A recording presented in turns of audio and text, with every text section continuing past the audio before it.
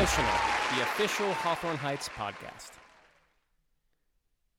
All right, welcome back to another episode. This is episode 2 of Get Emotional with Hawthorne Heights. We'll call episode 1 the pilot, so now episode 2 is finally here. We can safely say this is a real podcast now. All right, in this episode, we just had a great conversation about a topic we all know and love, and one that our band has taken very much to heart, even before all of this craziness going on in the world. We had a really good time talking about it this week. Also, Brian Guzmano, our friend, he is no longer a loser. He has become a winner. Listen to the podcast. You'll know what I mean. So just a couple things before we get going here. If you're listening to this right when it comes out, we are doing an Emo Bingo night on June 30th. So that's like in a couple days. Head to our web store and check that out. We're doing another Emo Bingo on July 2nd as well. That's in our store. We're also doing a homeschool where we tell you everything you would want to know about If Only You Were Lonely, our second record. That is on July 13th. So there will be an ad for that during this episode. So stay tuned for that excitement. As well as just, we have some masks, shorts, we have t-shirts, sweatpants. JT's doing a letter club where you write to him, he writes back, kind of a pen pal kind of thing. So make sure to go over to our web store and check all that stuff out. It's hawthorneheightsstore.com. So let's get into today's episode where we decided not to DIE and we decided to DIY.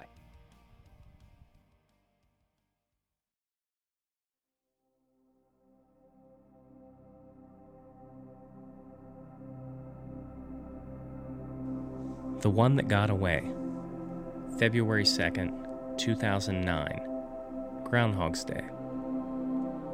If you continue to do the same thing over and over, you are destined to get the same results. This is the day that we announced that Hawthorne Heights had signed with Wind Up Records. The brightest blue skies with darling rays of sun were waiting for us. No more gray skies. No more black clouds hanging above our heads. Instead of being label mates with Silverstein and Bayside, we were now label mates with Creed and Evanescence. We were ready for the rock star life. The Silence in Black and White and If Only You Were Lonely had both went gold on an indie label. We had captured the small pond. It was our turn to try and capture the ocean. What we soon realized is that we would have to please the A&R guy, the owners of the label, and the producer of the label, and ourselves. And they were never in complete harmony. So we spent a month demoing songs by ourselves in a cabin in Hocking Hills, Ohio, to give to our A&R man. Once we passed this checkpoint, we flew to New York City, to a studio in Times Square, the Wind Up Records studio, to re-record these songs with the label execs. This took another month and $30,000. We could have bought a fucking tour van. But whatever. We were trying to swing for the fences and leave the vans and maybe even the tour buses behind. Maybe this would get us to the private jet touring like Iron Maiden. Spoiler alert. It did not. After we finished up in New York City, it was time to finally re-record the album. But this time with Howard Benson. We lived like kings in Los Feliz, California, and recorded it in Hollywood. During pre-production, we were sandwiched in between the Go-Go's and Kiss, so we were in fact living the dream. It felt great. It felt right. We spent the next month soaking up the California sun, drowning in iced coffee, and gathering the best-sounding Hawthorne Heights record in the history of our band. Working with Howard Benson was a dream come true, and something we didn't take lightly. When the head of the label heard the song Boy, he was so impressed with a song that I wrote about my mother passing away during our recording process. He immediately cut a check for $25,000 to add a full orchestra to it. When we turned in the masters of what would become Skeletons, we did so with the smiles on our faces and pure confidence that these songs would be on the radio. We thought we had just captured our November Rain. 1 month after its release, the owners of the record label filed for divorce from one another. All the label's assets and finances were frozen, and just like that, Skeletons was dead. We spent the next year promoting the album as a DIY band.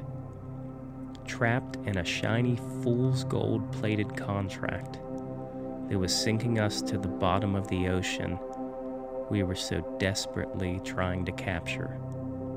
We were castaways. We started to view labels as giant anchors that were pulling us down to the bottom, and we were done with it. We looked each other in the eyes and said 3 last words: DIY or die.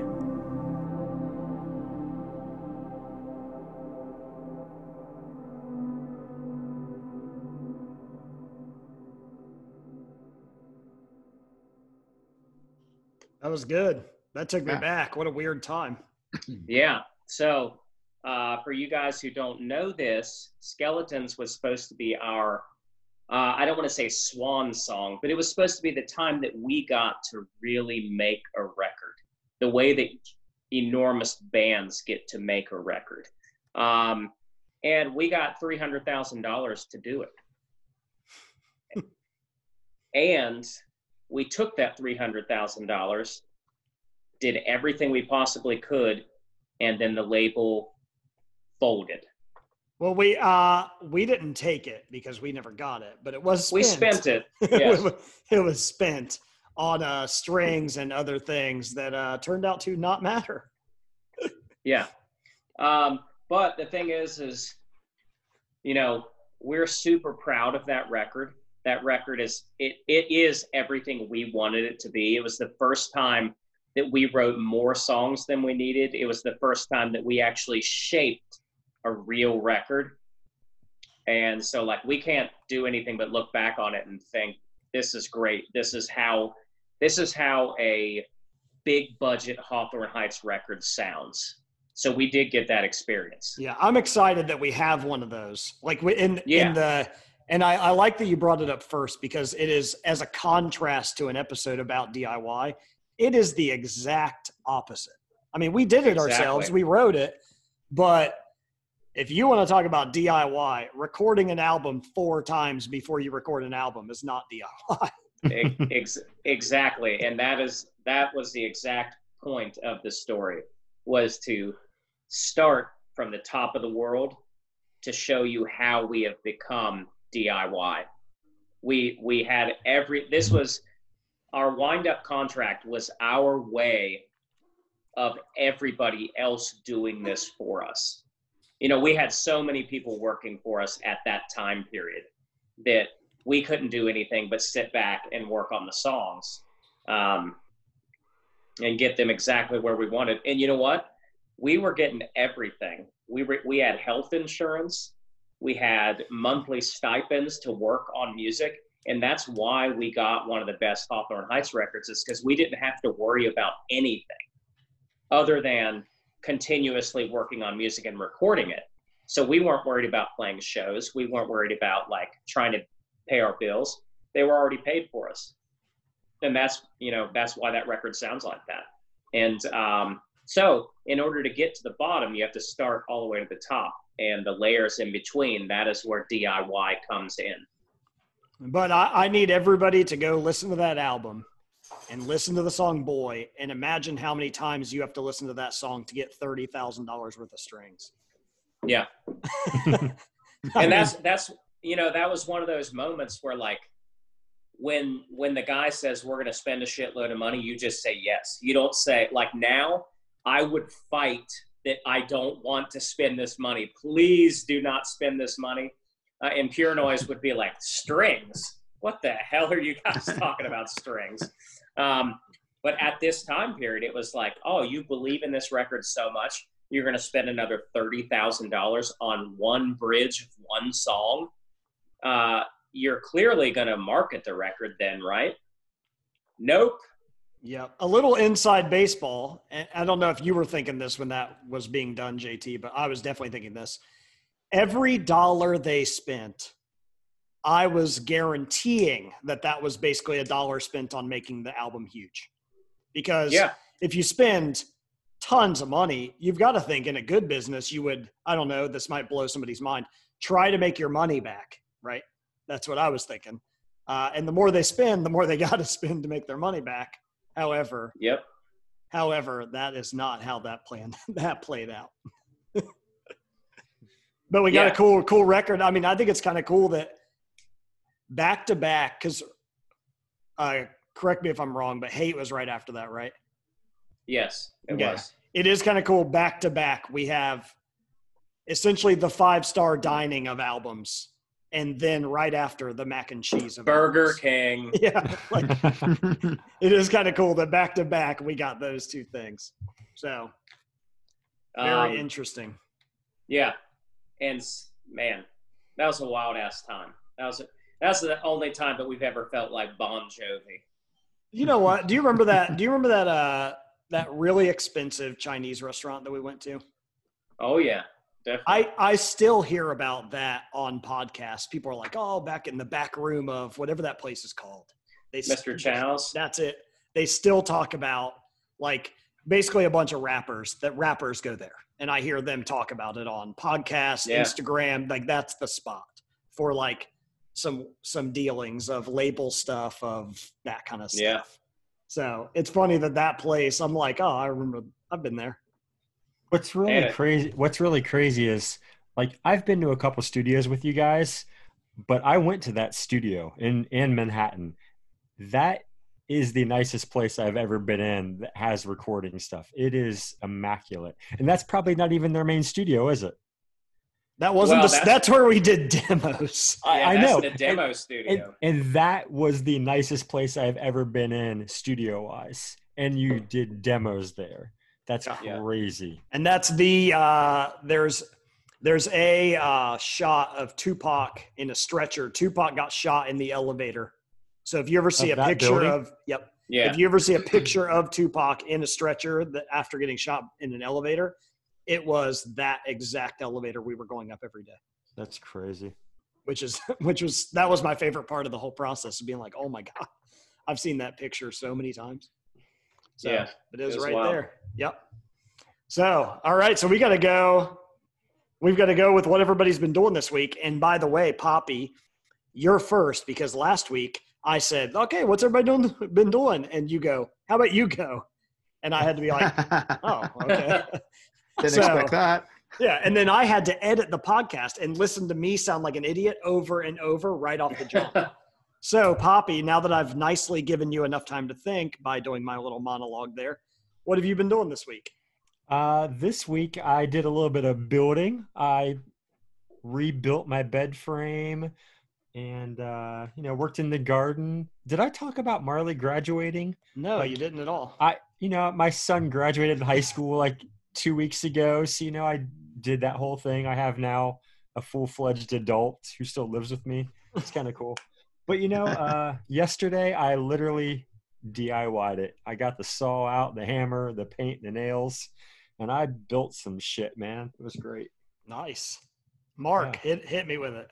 What you been doing? Dude, I just learned 8 million songs for our songs campaign. That's all I've been doing. I was going to mention that right off the bat. If anybody watched Mark and JT, give it up for them because they killed it. It looked great. Sounded great. Good job.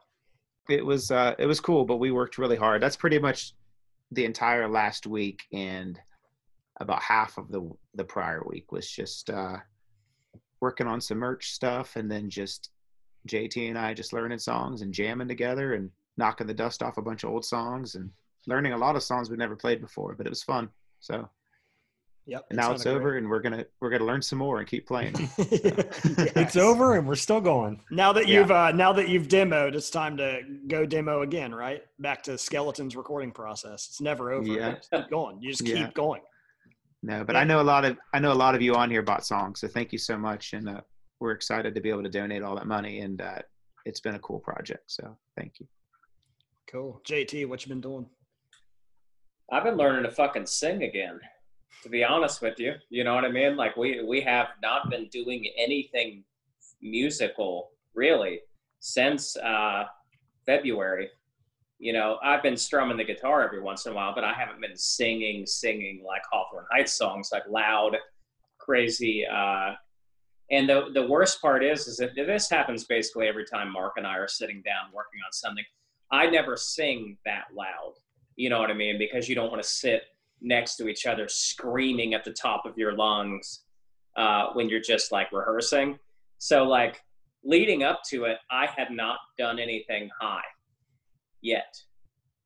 You know, I was either doing the middle octave or kind of the mid like falsetto-ish just to, you know, kind of work on it. And then Mark and I think we stopped rehearsing at about 5:30, and that show was at 8:30. So we were going. We were there to set up by 6:30. So yeah. So we were all day jamming. Yeah. All day for like all night, all day. We did I want to say like 4 rehearsals and 4 like 2-hour rehearsals. And the funny thing is for me, the hardest ones were songs that we play. You know, like Nicky FM. Nicky FM's the worst acoustic song of all fucking time. It's close to impossible. Yes. You know, like that song,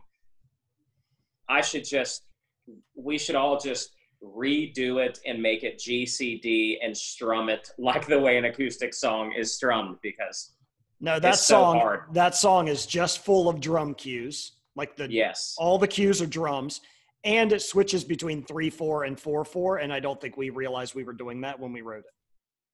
Yeah, definitely. So the verses are in 3/4 and everything else is in 4. It makes no sense. Like it doesn't make any sense at all. You're just counting the whole time and trying to keep on together. Yep. Yeah, and when you don't have the drum cues, it's impossible. So that is what I implore us to do, because we always need to play that song acoustic when we do something like that. We need to come up with a different version of that song that's kind of like how we do Silver Bullet or something like that. It is just a different version of that song, because it's so nerve-wracking to play one of your most popular songs and never feel good about it. And it's just frustrating to be like, how am I messing this one up? And then you just get in that, and then it just keeps spiraling. It's a downward spiral from there. But it is like, it's an impossible song to play without drums. That's why on the guitar, we've always done that to mimic drums, because it's the only way to do it. Yeah. But other than that, you know, because we played 20 songs and we still have 40 more to do. But like, I had no idea how long 20 songs would take. And I was pretty impressed, because normally we don't ever play that many songs. And I didn't really run out of gas until we got to Bring You Back, which was 3 songs from the end. Yeah. Because that one's just a ball banger. Felt pretty good about it. And then before that, because that was a big undertaking for all of us. You know, we all chipped in some format from that with the songs campaign. And so I was fishing a lot with Avery. So I wouldn't leave the shop and then come home and immediately start working on that sort of stuff and freaking out and overloading myself, because that's when I start to get panic attacky, when you don't have any downtime, because you're just sitting there staring at a screen or trying to remember something like that. So that's been the way that I've been just taking a step back after the day is over and just trying to relax. And the same thing, on the weekend, once it was done, the next day I was like, man, I'm not doing shit. I'm not doing anything today. Well, it's a mental overload. Yeah. So, and you're constantly on the edge of your seat, because not only is it a lot to remember and learn, but at the same time it's acoustic. So it's basically two dudes sitting there naked, just hoping they get to the next one. But it doesn't matter if you get to the next one, because there's 20 more after that. Yeah, at least I felt naked, but I at least felt like trimmed up and clean, because we had cheat sheets and stuff like that. So we weren't left out high and dry with just your brain working. We did the extra research and everything, which was good. But you have to with that many songs. You have to. Yeah. And on Saturday I went fishing all day with Avery. That was kind of our just father-daughter alone time for Father's Day. And then I did some family stuff yesterday on actual Father's Day. It was good. Right on. It was a good time. What about you? Right on. Well, in the spirit of DIY, the episode, yesterday, for the first time in my life, I cut drywall. So I never cut drywall before. But I got a friend that is turning, okay, I'll make this short. He has a garage that he's turning into a studio. And it's literally a frame right now. It's just a garage. Like from the outside, it looks like a garage. From the inside, it looks like you need to build a garage. So he's double walling. So he's double drywalling everything. Drywall, spray foam, drywall. So I've been there twice. The day you guys did that benefit, I was over there sweating. I was sweating for 7 hours, and then ate dinner there. Then took a shower when I got home. I had the worst heat rash I've ever had. My entire face was like, you can't go out of the house looking like that. So yesterday I went back and I just cut drywall and learned how to cut drywall and do math, and it went not very smooth. Let me ask you a question. What you got? So double drywall, is that for soundproofing? Yep, soundproofing. He's doing drywall, and it's right now we're doing the roof, so it's like angles. It's a nightmare. But he's doing drywall, spray foam, and he's doing backer rod along the side of that drywall. Then he's doing spray foam. Then he's doing a clone of that first piece of drywall, and then backer rod on that, and then drywall on the outside. So there's gonna be 3 drywalls, but you have to fit it in between the bracing, or in between whatever the boards for that soundproofing. Then the last step is just drywall. Mm-hmm. But these are like puzzle piece drywall. It sucks. It sucks. We worked 6 hours yesterday on it and got 4 of them done. I like to breathe. It'll go smoother from then, but I like to breathe in a little drywall dust. I went no mask, baby. I went no mask. Can't make me do it. No, but I was just cutting with a putty or X-Acto knife, not really a box cutter, and then you just smash it.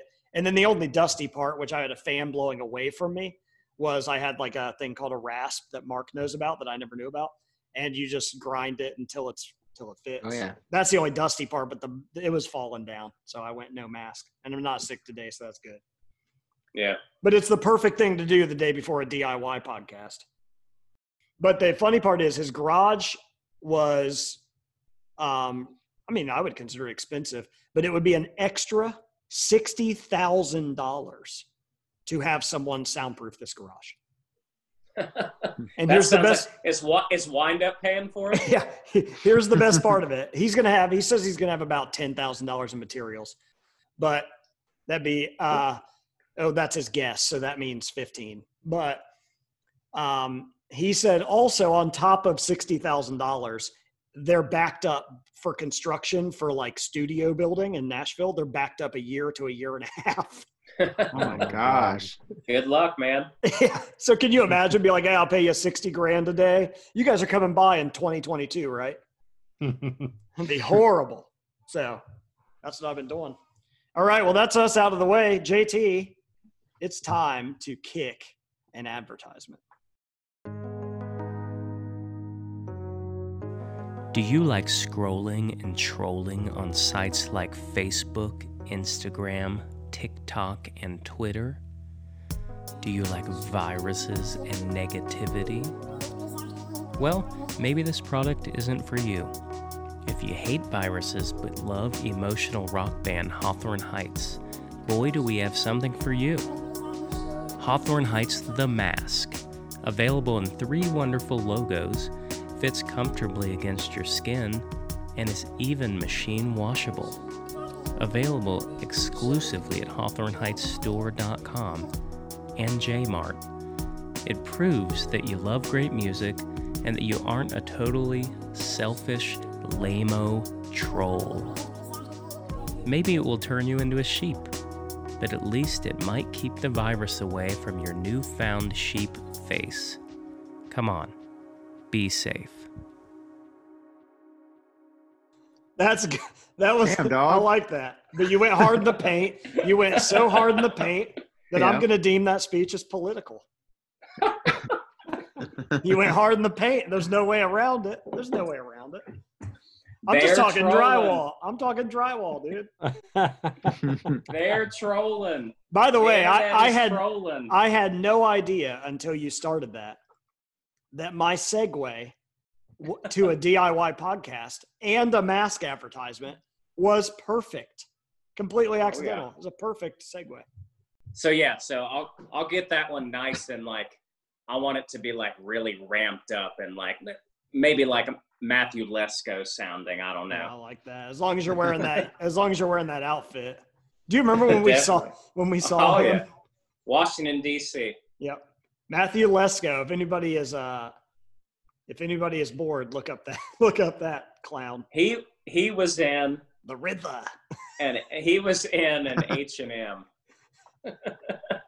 Looking like a fool. I mean, I think that, okay, I'm not going to say Matthew Lesko. This is not the weekly fight, but I'm not going to say Matthew Lesko inspired or started SoundCloud rap, but he wasn't far. That suit he Definitely. wore is the face tat of whenever that was. That was mid 2000s, something like that. Yeah, definitely. Man, what an idiot. Let's get into the actual point of the podcast, and that is DIY. Like I said before, it stands for Do It Yourself. And we'd all like to kind of chime in and discuss what we each think DIY is. And, you know, it's not as easy as just saying, oh, it's when you do everything yourself. You have to understand what everything means. And you have to understand that most bands do not operate like that. Most bands do things behind the scenes, but very few bands at certain levels do everything like from beginning to end. It's a lot of long days. So we'll start with any of you guys who has an idea of what you think DIY means to you. I think that it doesn't, I see it as something where it doesn't necessarily mean of like an individual thing of yourself, whether it's you thinking of something or pushing the ball forward in any way, shape, or form and not waiting on approval. We all know about those stories where you pass something up a corporate ladder so long that by the time it comes back down, it's no longer relevant. Avoiding that. That's what I think. Yes. Mark, sorry to make myself go first. Dude, I'll go second. I'm cool with it. Yeah. To me, whether it's your band or your art or your business, DIY is being able to tackle a lot of different aspects of things to further what you're trying to do. And whether that's like learning graphic design or learning, how to do videos and stuff for your social media and things like that. It's just all about how can I take control of pushing my art, music, business in a way where no one's going to do it any better than you're going to do it yourself as far as the amount of passion they're going to put into it. And it's cheaper to do it that way. So sometimes you can't afford to always hire experts to do everything, but if you learn how to do it yourself, you're going to be able to do more for it. Poppy hit me. I'm hitting you. So for me, it starts off at punk rock. Like you learn how to take matters into your own hands. I think somebody said it already. Like you're not waiting on anybody else to make a decision. It works really great in the sense of if you have an idea, you just implement it, and you either fall on your ass or you succeed. And you can kind of do that with everything from, I mean, booking shows, making flyers, making your own merch, uh, modifying your van, like everything that you do. It's like you don't have to ask anybody. You don't have to wait on somebody to say yes or no. Like when you're in a band, you have to like ask everybody that's involved, hey, what do you think about this? But if you trust each other, it's like, hey, I'm going to do that thing. Cool, go for it. And you're not waiting for like your manager or your booking agent, or if you even have one. You don't need that stuff. In a lot of levels, you don't need that maybe ever. Now, granted, there's a downside to all of that, but I do think it just comes from being in a punk rock band and learning. You kind of want to know how everything works, and the only way you're going to do that is by doing it yourself. There you go. That's good. That's a good one. That was so good, Poppy. I might put the ambient music behind you. Give me a little taste. Give me a little something. I'm gonna make you president, boy. Thanks, man. JT, little flavor. What you think? Okay, for me, I'm looking at it a little bit more psychologically. I think that in business and in life, I think there's only two different types of people. People that are passive and people that are aggressive. Passive people would prefer to hang in the back and have other people kind of dictate the day. And that's totally fine because we all can't be go, go, go, go, go, go at all times. And then the aggressive people are, I want to get whatever it is I'm doing, I want to have control over that, and I want to fight every single day for it. And that's what I think that the DIY is. I think that it's working every second of every day, but having complete control of your life. So never having to wait for the opportunity to come to you. You always create the opportunity. And you guys all kind of said a very similar thing. It's about not waiting around on somebody else. It's about the reason that you're doing it yourself is because you don't have to have approval from somebody else. You just get it and you go. And that's one of the reasons that we became a DIY band again, directly after the stories that I mentioned, directly after Skeletons, when we came out with our Hate EP and our Hate trilogy, is that we were so over climbing the corporate ladder. We were so over sending demos to the lowest person in the totem pole that has to reach the highest person on the totem pole just to end up with failure. You know what I mean? So what we just wanted to rely on ourselves and our fan base and just as an experiment, see if we could do it. And you know what?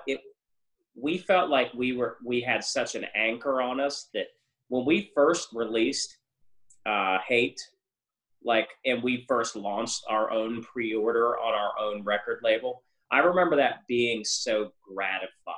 It was the most satisfying feeling I think I've ever had in my life. I remember us practicing and watching orders come in and go, holy shit. Yeah, people are actually buying this.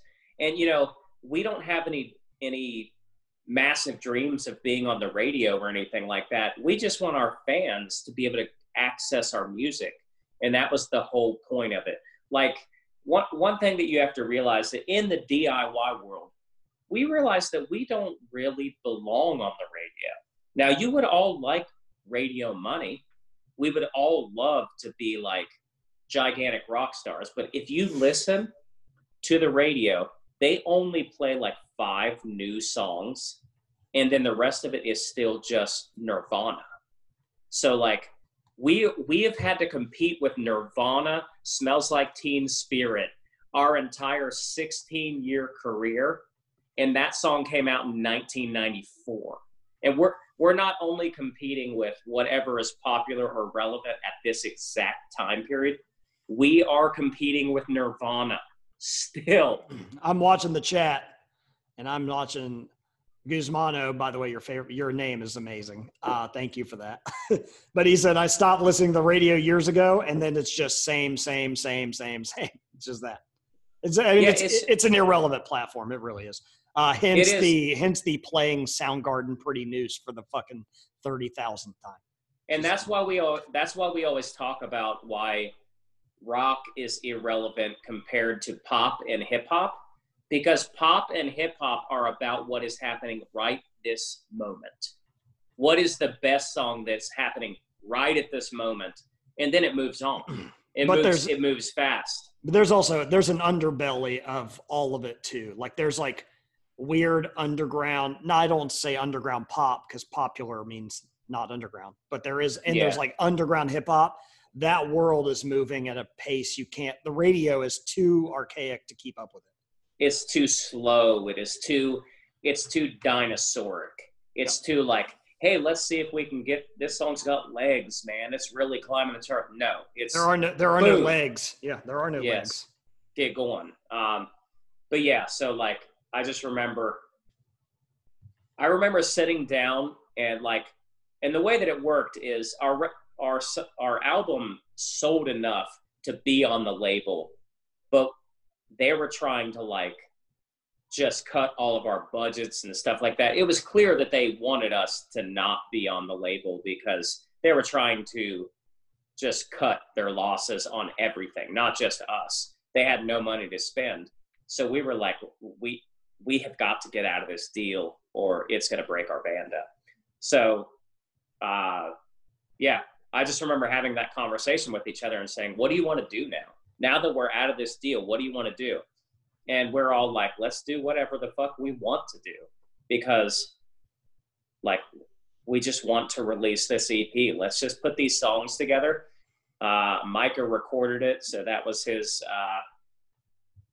positioning in the band. And he'd been recording our demos since our very first demo that we sent to Victory Records.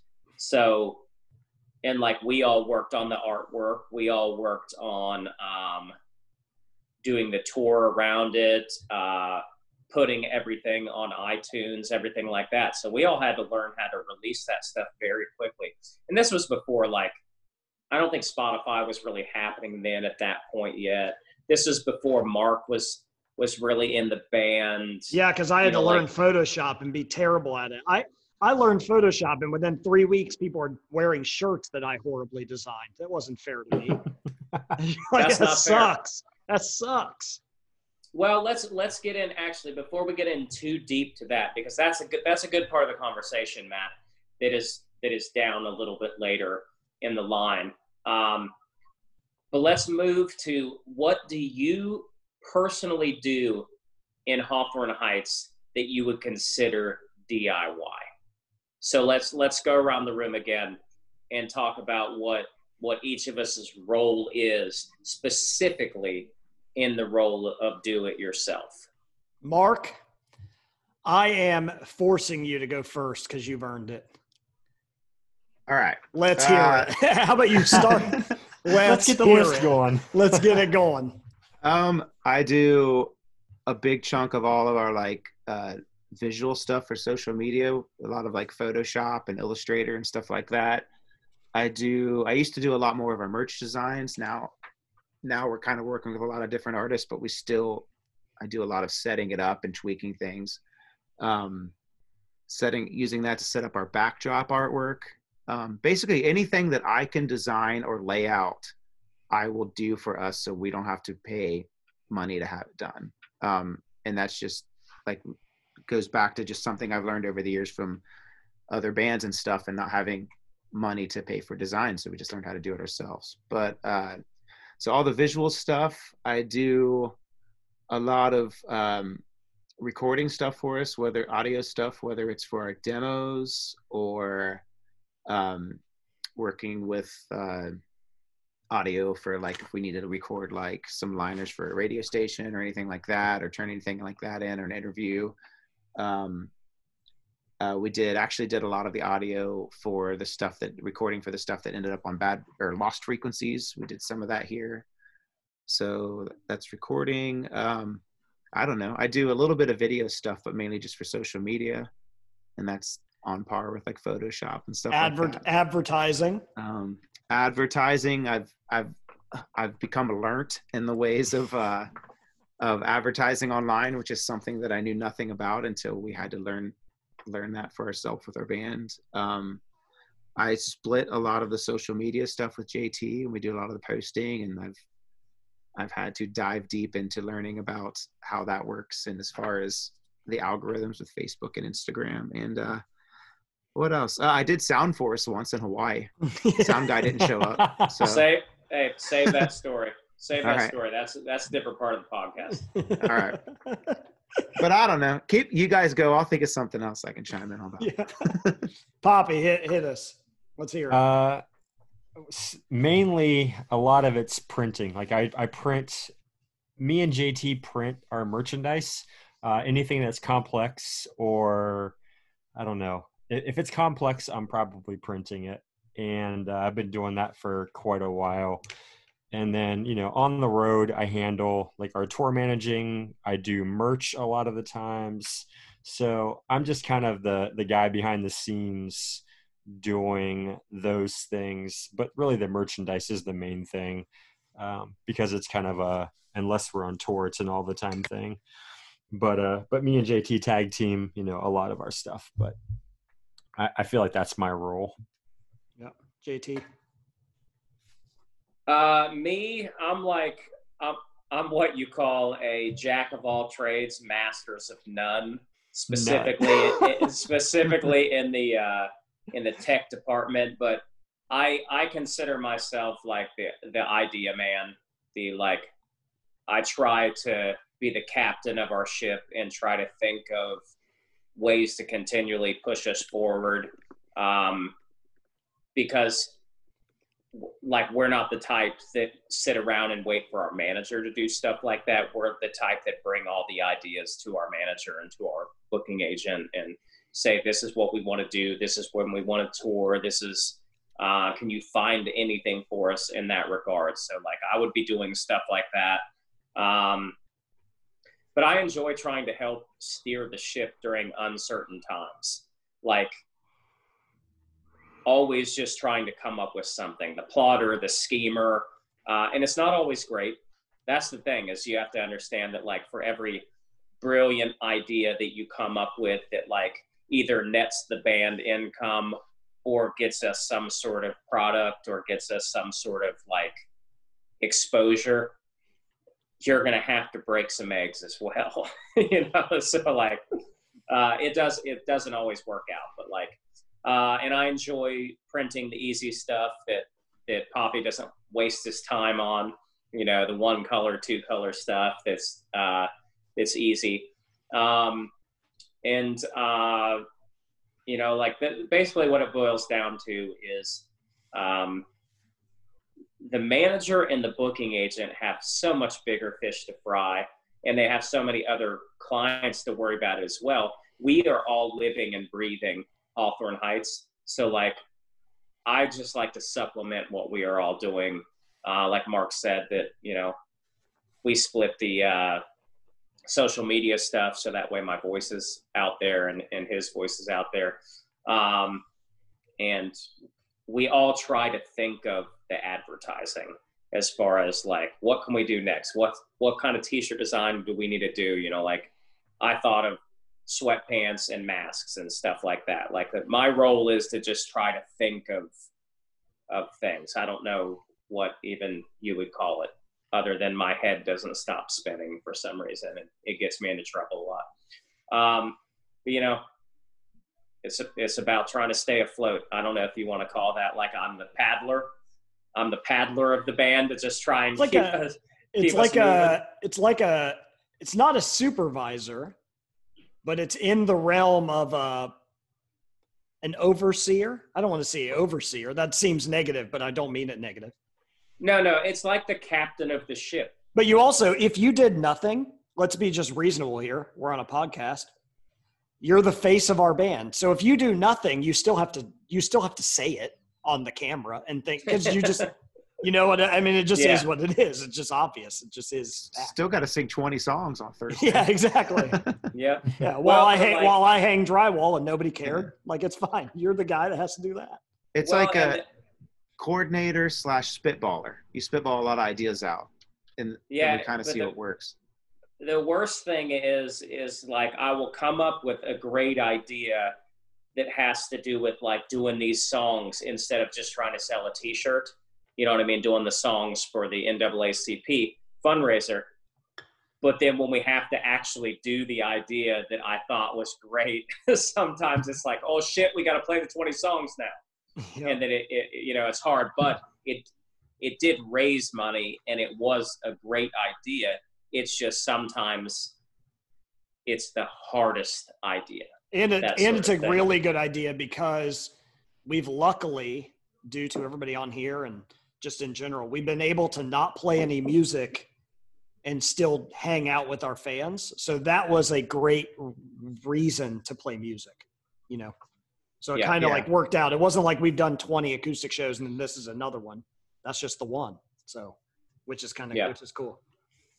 I'll go next. I think, and then Matt. My job changes all the time, especially with moving. But I've done merch and all this shit. But right now, my main focus is not the advertising part that Mark takes, but like the experiential part of the internet. So bingo nights. It also is kind of a product of not living in Ohio anymore. Like, I have to carry any weight, I have to do something online, obviously, or I'm driving 5 hours every 2 days. But I also think that sort of experience part is important as well. So I'm just trying to laser focus on that. And I've learned a lot. Like, all of it is, I've also like learning podcast editing. I've never fucking done that, but you just fucking figure it out or you don't. The scary thing is, I have, on the last podcast we did, I have it saved in 3 places in case the original got deleted because I was just deleting certain parts. I had so many cuts and chops in there. I'm like, if I hit the wrong button, it's all gone. And it's just back to, I mean, it took me between 8 and 10 hours to edit. So I'm assuming from here on it'll be a little less. But just stuff like that. Like, I just care about the internet. Like, that's where I think my focus is best, because I probably think it's more important in the evolution of everything than everybody else, but I don't know. And that could be because I'm insane. me personally, I think that everybody is necessary because we're all kind of doing different things that have to work in harmony. Like the shit that you're worried about, I'm not even thinking of. And I don't mean that in a bad way whatsoever. I mean that in a positive way. Like, my brain is not there. But that's good. That's good. I agree 100%. My brain is not thinking of that stuff. When you say stuff, little spoiler alert for everybody, when you say stuff, Mark and I are just thinking logistics. I know we are. Like, we're just like, oh my God. Sure. Which is good. It's good to have that. I mean, it's just, you got to have somebody say, we should do this. And then somebody else say, is that even possible? Yeah, definitely. Real quick. I think the most important part of DIY, the way our band works, the most important part that allows DIY to even work is all the things you don't do. Like, I don't print one shirt, but I have full faith that it will get done correctly because of trust. If you don't trust somebody, the trust is as big of a part of a DIY in a band as doing the thing, in my opinion. Exactly. And that's something that I kind of said is, if you're working in a band context, you have to have that complete trust that what they're doing is a better idea than paying somebody to do it or asking somebody else to like come in and be part of the fold. And I do feel like we all work really well together. Like, when you're like, hey, I have this piece of music, or Mark says, I have this demo, or JC has this idea. Like, we all kind of know, like, all right, you can do that. Like, I believe in that. And yeah, there might be like a couple things like where we like ask each other their opinion on it. But at the end of the day, if Mark's like, oh, I recorded this song, we know it's going to sound good. Like there is a lot of trust here, and that does make it work. Yep. And I love that when we talked about DIY, nobody even mentioning writing songs. I love that because it's the Because most we don't. important part, but it's like it's the part don't that's do just that there. ourselves. It's just the part that's there. It's like We the don't part write that- our own songs. We pay for that, dog. Oh my God. Ghostwriters, 7 writers per song. Oh, I'm editing that out, Poppy. I don't want anybody getting the wrong idea. we absolutely, we absolutely Sarcasm write doesn't our- work in audio. Yeah. You know what's crazy is one of the things that we had to do when you're not the latest and greatest and hottest band, so from 2004 to 2007, it was hard to get away from Hawthorne Heights. We were one of those bands that was like kind of at the center of attention. When 2008 hit and we were starting our downturn because metalcore was starting to really make a comeback. You know what I mean? Like singing and then screaming was not enough. It reversed. People wanted heavier and heavier and heavier. And that was not our band whatsoever. That's really when we had to figure out what the hell we were doing. Otherwise, we wouldn't have been able to weather the storm.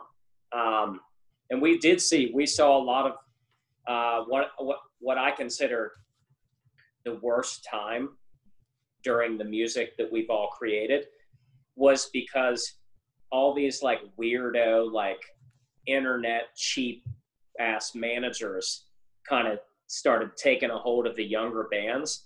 And they never said, hey, I think you should write some more songs. It was always like, hey, you guys need to work on your look. You guys need to have scrims. You guys need to have lights. Well, you guys need to the reason that is because that's stuff you can fix tomorrow. Like, yes. so that way it's Yes. like, oh, we put on new clothes. Man, that manager's a genius. Look at us. Yeah. Like, look at that photo. Man, we're looking sharp now. Write good songs is like you just throw it out into the ether and hope maybe good. What is good? There's so many like things.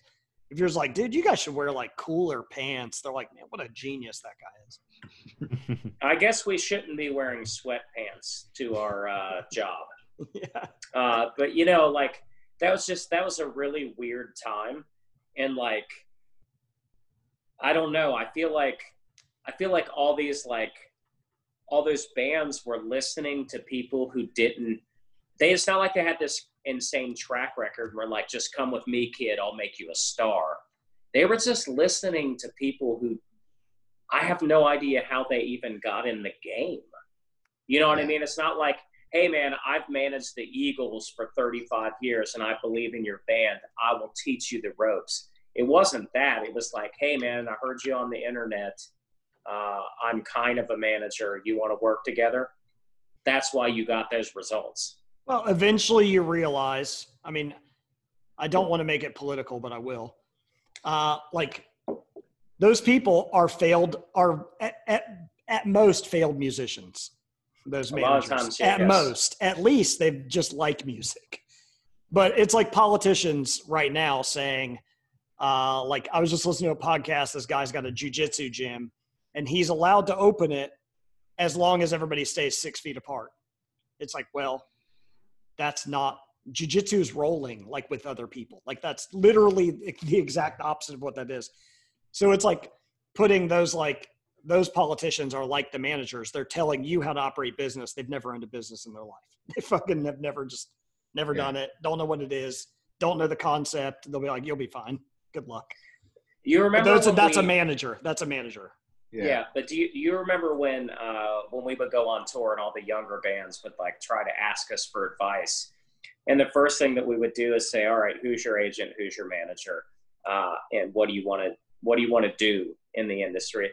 And they would always talk about their manager, but their manager always had a full-time job, and then their manager was like a manager after he got off work, and I'm like, why are you hiring these people who aren't managers? Right.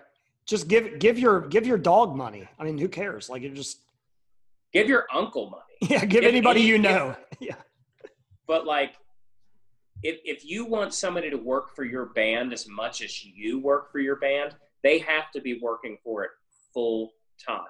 And that's what DIY is. We don't stop. Like, you know, we're texting each other all day during half of this stuff because we have to get stuff done. Otherwise, it'll fall through the cracks. And once the ideas are coming, they don't stop. You know, like you can't just be like, okay, let's just not think of our band right now. Right. And that's why you do need the off days, and you need to be able to turn it off to a degree.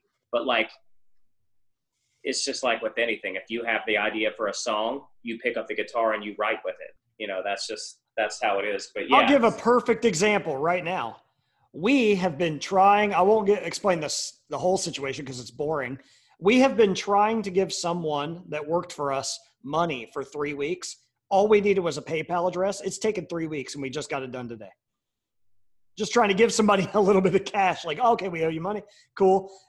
Hey, manager, can you get a hold of this? It took weeks. We don't have time for that. Well, I mean, we do have time at this point. We can't play shows. But why not just move the ball? Like, I bet you we've moved the ball forward more than every other band I can think of. Because I bet everybody else is just in limbo or whatever, but I feel like we're like working harder than ever on making new stuff and making this and doing this and this. I feel like it's busier than going on tour. Yeah, and you have to, otherwise you're going to sink. And that's one of the biggest fears within DIY though, is that if you don't work, 18 hours a day, how are we going to stay afloat? Yeah. And it's, obviously I'm exaggerating a little bit, but yeah, you have to really get after it. But there's a good part of that too. Accountability when you're doing DIY is so much easier. If you tell a manager to do something and they push it off onto somebody else and then they push it off onto somebody else, you don't know. 4 weeks later, nothing got done and you have no idea what happened to it. If I say I'm going to do something and I mess it up, that's my bad. I mean, it's just so much easier to move forward. Yeah. It's just so much simpler if somebody messes something up or does something good. Like you guys solely, without my help by far, except for printing posters, but I don't even count that. You guys, we decided on doing a charity show. We decided on how we're going to do it. It was for sale in a day.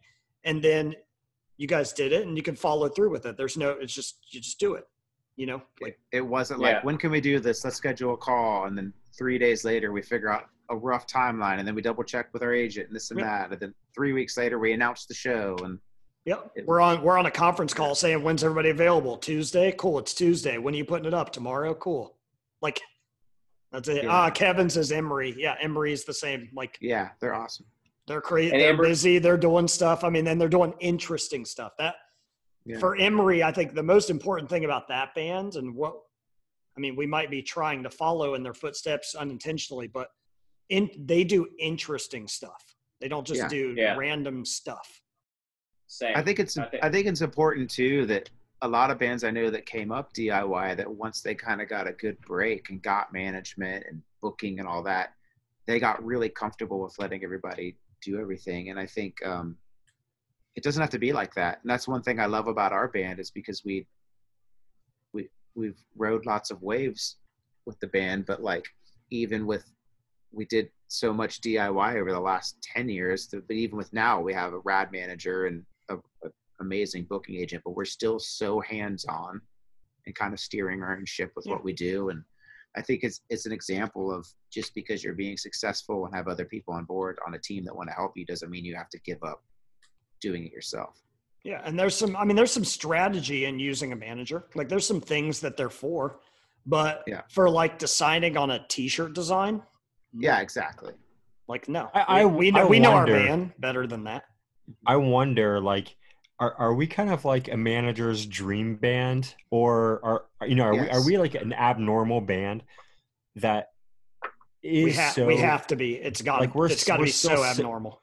we're so hands-on still, to the point where like a lot of times we don't talk to our manager. Like, you know, like some bands would be like, hey, what are they going to do for us? We're kind of like, well, we'll just do it and we'll clue them in if we need to. Like it can't be normal. Yeah, we are so abnormal and we're so normal at the same time that like a lot of bands just kind of spin their wheels and fuck it up, and their manager, it's hard to deal with their manager because they're so like wild. Whereas we are like, hey, this is what we want to do and this is how we're going to do it. And if the Slipknot tour comes along, we'll just say yes. You know what I mean? Like, we don't need, like you said, we don't need somebody coming up with t-shirt designs for us. We don't need that person reaching out to people and then reaching back out to us. We will just do that. You do things that we cannot do. The same thing with our booking agent. We'll say, hey, we want to tour with Senses Fail. Figure out a way to make it happen. You know, like, how can we do this? Or we want to go to Australia this year. Figure out a way to do it. We'll come up with the idea of what we want to do, and then we will pitch that to our manager and our agent and say, can you figure out how to get us to these places? The thing they provide is more big picture. Yes. Which is necessary, but on a day-to-day, it's just not necessary. Like, we need somebody thinking about that. We don't need someone holding our hands on the way. Like, no. Yeah. And that, you both said something, JT said something, and I think Matt, you did too, about like having a manager. Like, when, you know, the local band asks you, the smaller band, like, oh, do we need a manager? You don't need one until you can't do something. And that's when you actually bring your manager in, like, okay, this is out of our reach. You have a bigger reach, the big picture thing. Can you help us? Here's what we want to do. Can you help facilitate that? Not like, hey, come up with all the ideas. If the band doesn't have the ideas, they're never going to succeed. You don't need a manager to be a band. You need a manager to help you grow. Yes. Yeah. Like, I represent this band. Yeah. Give me. Yeah. Help me out. They pull weight. They have like a power thing between them, which doesn't involve making t-shirt designs. It just doesn't.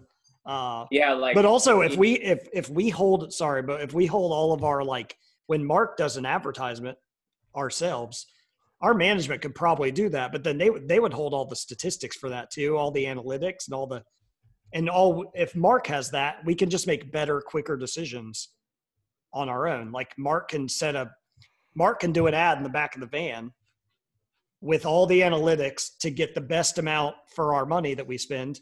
And I trust Mark more than somebody else. I mean, I know Mark. Like, I don't trust a manager's assistant for that. I don't know who that person is. See, and Guzmano trusts Mark, so it's all right with Guzmano. It's good enough for me. Another thing, let's talk about DIY when we're touring, because that's totally different than what we're doing right now, which is scheduling a podcast, scheduling a bingo night, scheduling what we need to print for the web store and stuff like that. Those are all totally different things than what we would normally do. And when we're on tour, let's pretend that our booking agent has booked us a tour. Let's pretend that we're actually on the Bayside tour right now. What is tour again? It's been long enough I forget. What is tour? Let's pretend. So we are a DIY band, and we are booking, or we're on tour right now. So this is what's going to happen. We load in at noon. Let's start from there. Go by around ourselves. the room. Yes. What are we doing at noon? Well, I'll start since I'm first. I'm waking up. Now I'm waking up, and then I'm getting in the shower at the last possible second, and then I'm getting in the van and saying, I won't be saying this now since I'm making my own coffee, but I would always say, where's the nearest Starbucks? And then I I'm not sure if I need the caffeine, but I definitely need the cup. I need the thing to hold to make me feel like, okay, beginning of the day, drive, boom. Then we drive, or I drive, and then we eat something shitty on the way because that's always the option. Then we get there. Then what? Yes, we get there, which the reason that we're there is because Poppy has gotten us there. You've driven us there, but Poppy has gotten us there. Gotten us there on time. I've just gotten us there. Yes. I wouldn't say that we're always on time. Well- I'm trying my best. We're probably We're closer close. than most. We're good. We're Yeah. good. We're okay. close. But now it's time to load in. So all four of us Are and loading the, in. Yeah, the other one person that we have with us, which is probably a merch guy. Maybe. Now let's you never back know. up. Let's back up a tiny bit. On this tour, we were not going to bring a merch person because if we would have done the shared vehicle, we wouldn't have had space. So it would have just been the four of us, no crew, nobody else. So the four We of would us have been are doing loading everything, which means we load in gear. Somebody starts setting up the merch, counting the merch. We were going to do a VIP, so we got to pop the tent. We got to set up BFJ, or is it G? It's J, J. right? That's J. Jay. baby. J. BFJ. Big fucking Jenga. Big fucking Jenga. This kind of falls in the category of when do-it-yourself goes wrong. It can. It It- absolutely can. It is a lot of work. Touring is 12-hour days. And that's the only time I'm like, God, I wish we had somebody else doing this. Like, I love having a merch person because it means you have some free time. When Yeah. now, if you can't make it work, I love selling merch, but I fucking hate it sometimes because you can never leave. You're just there.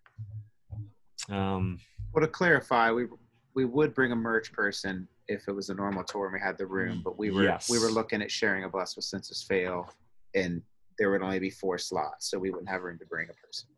For At least we everyone don't listening. think so. Yeah. Yeah. But for, a lot of times in the States, we will have either Matt or one of our other friends sell merch for us. Not me. Which Other Matt. not- You ain't gonna find me at merch. And another Matt that Loader. we know a lot of Matts. I'll be loading if anybody needs me.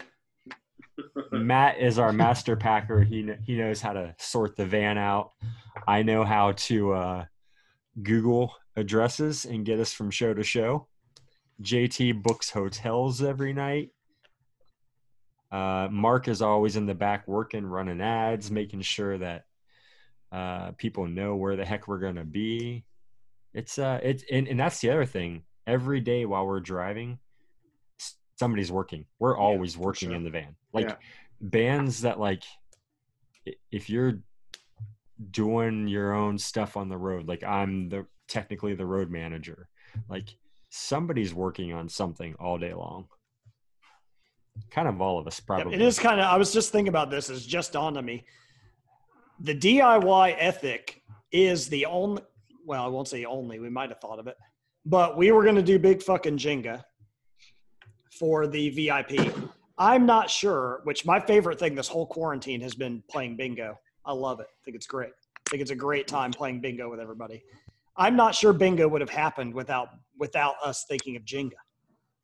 Because that was like, oh, let's do a game like Jenga. Yeah. Oh, what about what's an online game? So I think that the whole reason that we're thinking of this stuff and the wheels are just turning, and because I brought up Jenga because I was like, we've hung out with people so many times. Let's play a game. It's fucking fun. Why not? We can still hang out and play a game. And you brought that up when we were in Germany, right? Yeah, something like that. I think Yeah. so. Yeah, I think Actually, so yeah. too. But Yeah. I mean, I'm not sure with that. If you're like, hey, manager, can we figure out something cool to do for VIP? We'd probably still be waiting on an answer. But it might not have turned into bingo, which might not have turned to another thing. It just keeps flowing and going. Yeah, is and cool. going off of what Kevo was saying in the chat, it's like we are trying to think of different things that aren't just like, hey, come get your picture with us, we'll sign a poster, shake your hand, move on, then you're on your way. Like, we're trying to think of things that by doing it ourselves, that as the 4 of us, we can come up with ideas of like, how can we do a VIP that's not only fun but is different than every other VIP we've already done after touring for 15 years, you know? Yep. So, I'm sure we'll play Ohio's for Lovers acoustic on another VIP, but yeah, we weren't, been but there, just done not that one. Just not that one. Yeah. Like it's Yeah. just, Yeah. it's just easy to keep the ball rolling when we're just figuring it out and shooting from the hip. And it's a little bit different when we're headlining a tour versus being a support band on a tour. Like what you get to do is a little bit different. Yep. My favorite is the joint VIP we did with Emory, where we split it. That That's a was good so time. cool. I don't think I've heard of anything like that before. It's cool. You know what? That Emory VIP was ahead of the curve. Remember when we started, we realized we could, if there were like really big days, we could do the knuckles on people and it would go a little faster Yeah. so we could play our songs. I think the knuckles was like us predicting a pandemic. It might. I think we were ahead. I think we were ahead of the curve rather than we could have flattened the curve because we were so far ahead of it. I think you're not far off. But yeah, so we're like, when we're doing this like while we're on tour, we're working 12-hour days. When we're home, we're working 12-hour days.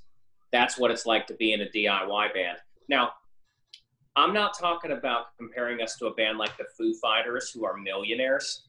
They don't have to, if they want to sit at home and hang out with their friends and their family and stuff until all this blows over, that's great. They have absolutely earned that. We are not the Foo Fighters, so we have to approach this like a DIY band from the Midwest. And we have to fight and claw for every dollar that's coming to us. And just like other, like, normal Americans, we had our income cut in at least half for the whole year. More than at that. least half. Definitely more. Yeah, than that. Yeah, way more than that. Because we had 2 big tours that both got canceled. So yeah, you're right. We'll probably make a quarter of what we should have made. So we have to do things like this. And I can't imagine if we were just waiting on our manager to bring us these opportunities, because these opportunities are not there. We're creating them. I was going to mention, you just touched on it. Like there's a reason us and Emory are probably in the same thing right now. We were this DIY. I mean, not intentionally, but it's just how it fell. Everybody gets the role. But we were doing this before this. If you didn't have any DIY ethics in you at all, I don't know how you make it through this. Well, like I don't think it's possible. I'm not sure. I don't think you can figure it out when it's all on the line. Like no. And here's like JT saying, like the Foo Fighters, like they can just chill. Bands on our level where we've been so fortunate. Like I quit my job, 2.5 years ago to be full-time in the band. Like the band is our livelihood. So for bands at our level where it's like, okay, that's what we do. You're in a band, you go play shows. We're having to like really use everything that we've learned to keep us going. The small bands that are just like doing it, they're just a band. They're nothing more than a band. They're probably just chilling too. They're probably, okay, we're just going to wait until we can go play shows again. But I don't think they're making any money doing it. They are not making any money. They didn't rely on the band for money. So for us, we're a band that literally relies on our income to live, to pay our bills. I mean, if you think about it though, on a big spectrum, I bet you there is not, I mean, there is one band, I'm sure, but there cannot be many bands of our level that have in-house screen printing and in-house design. There's just no possible way that everybody has that. If we don't make it, there will be no bands. Yeah. Yeah. The best thing about the screen printing and running it that way is that we can keep our minimums way down and print to order to a degree on most items. And like, we're not having to say, hey, do you guys want to do a new t-shirt? Well, shit, we got to order 100 of them or it won't make sense. But what if we only sell 40 of them? We don't have to live that life, because that's a much harder life to live when you're relying on somebody to manufacture your goods for you, and then you have to focus so much on just selling them. It's like a double-edged sword. It's a double-edged sword because somebody might have to wait a week to get something rather than Amazon for 2 days. but we can offer so many different things constantly because of that. We haven't put all of our money into this one shirt, printed 500 of them, sold 3, and now we don't have any money to make another shirt. Yeah. So we can the shipping and the made to order takes a little more time, but it's all made in house. So I think that's cool because you're getting something made by somebody. Yeah, Exactly. And go ahead. Sorry. Well, that's one thing we haven't really touched on is that in addition to the printing, we run our own web store. And that's something that we took back a while ago and we've been doing. And I can't imagine being right now with everyone's income cut down and everyone's pretty much relying on their web store to be in a position where a lot of bands are, where they're paying like a merch rate to have like some of these bigger web stores print their stuff. And then you got to pay them to ship it and do all that. And yeah. They're lopping off probably a quarter of the profits. Yeah. For the manufacturing and for the fulfillment side. Yeah, but like today for the podcast, I was like, okay, well, I've got to get these emails out to everybody. So Mark, can you make the podcast not for sale at 6:00? He said, yep. And then we just did it. If I had to go through a management for that, I mean, my Lord. Yeah. And I just wanted to just one last thing for the listeners, like if the people that are in the chat, they all know us, they know we print our own merch, they know we ship it ourselves, but like for anybody who's listening to the show, like, oh, it's taking a little bit longer. It's just because we're doing it ourselves and we have a lot going on, so we're handling it, but unfortunately sometimes it takes us a little bit longer to get it out because we're bouncing back on a few different things. But yes, I think that's a good time to move to when DIY can be a bad thing. Like why, like if we're taking on too much, because let's say that we have all these plans and we're ready to carry them out, but then we decide we want to do the songs benefit. Well, that pushes some of the other things that we had planned. It pushes them back. Like we can't be focused on shipping orders that have already sold. We have to like delay that for a minute. And like, it's not like all of our fans realize that and understand that or anything. They're just like, where's my t-shirt? So like sometimes doing all of that can be bad news. But in general, with the stuff like that, like, yeah, it takes a few extra days, but the amount of that's a terrible word, variety that we can offer is so much more because of that. Like, yeah, you guys have the ability, we have the ability to order 20 of something, put them up, sell them, and then get 20 of something else. Whereas we're just not marrying a t-shirt for 5 years, which is good. It's allowed us to do lots of like fun projects and short run things where we're like, well, I don't know if this isn't a standard black band t-shirt. I don't know if this is going to sell, but it's kind of like, well, we're printing it. Let's try to do something fun and put it up there. And I mean, the emo sailor hats that we took on the cruise, there is no way we would have taken a risk on that if we couldn't have printed them in-house and not taken that big of a risk. There's just no way your risk taking is so much more possible when you can do stuff like that. Definitely. Like the sweatpants, I bet those would cost us $25 in cost. Yeah. And then we'd have to order, like 50 of them or 100 of them or something like that. And like, we probably would have been like, well, that's like $3,500. And we don't know if we're going to get our money back, so it's good to be able to kind of run our own pre-orders and pre-sales. Let's get into, I'm going to do another ad right here. So this will be the bumper for the ad. And then we'll get into a couple of ideas of how when we tried to do something DIY, it was great. Or when we tried to do something DIY, it was terrible.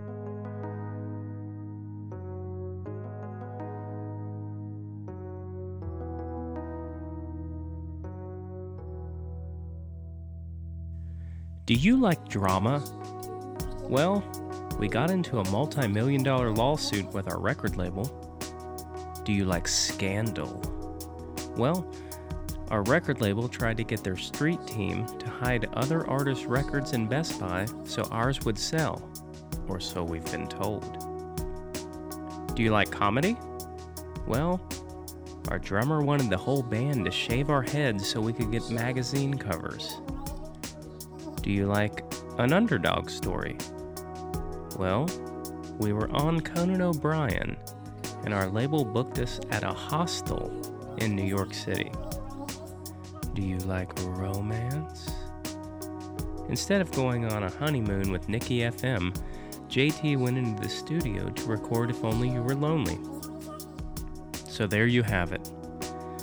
You are going to love If Only You Were Lonely Homeschool. Get a ticket to our class-style discussion about our second album, If Only You Were Lonely, and relive the drama and scandal with us. Seats to the class available exclusively at hawthorneheights.com and Jmart.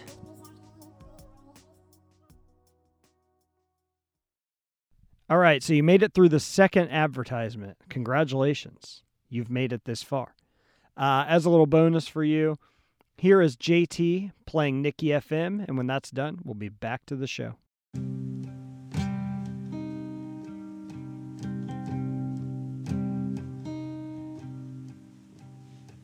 Let's go down now into the darkness of your thoughts. Hurry up now, they're waiting for us to fall. I fall to pieces now, a broken mirror in your life. Silence in black and white, falling forward as she walks towards the light.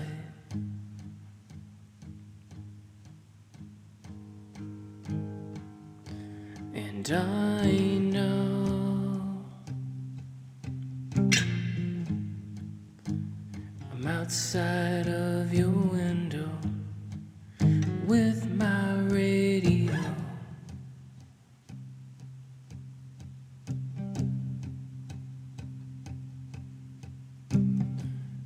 I sleep with one eye open so I can see you breathing. Follow you just home until I can hear you breathe in, exhale.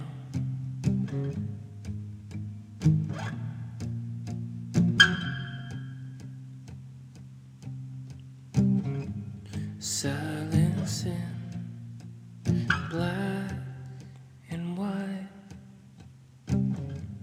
falling forward as she walks towards the light.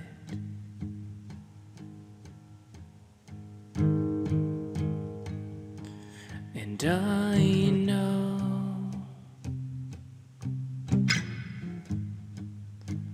I'm outside of your window with my radio,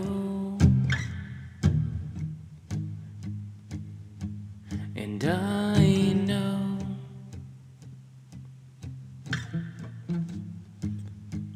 I'm outside of your window with my radio.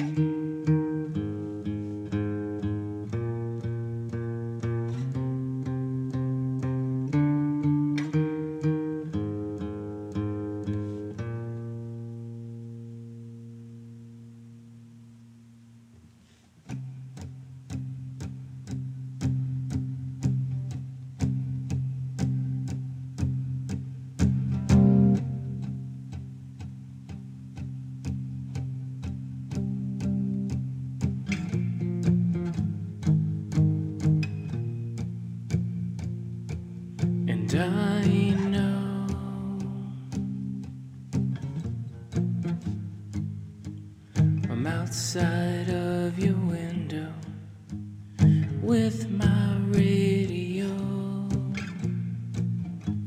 and I know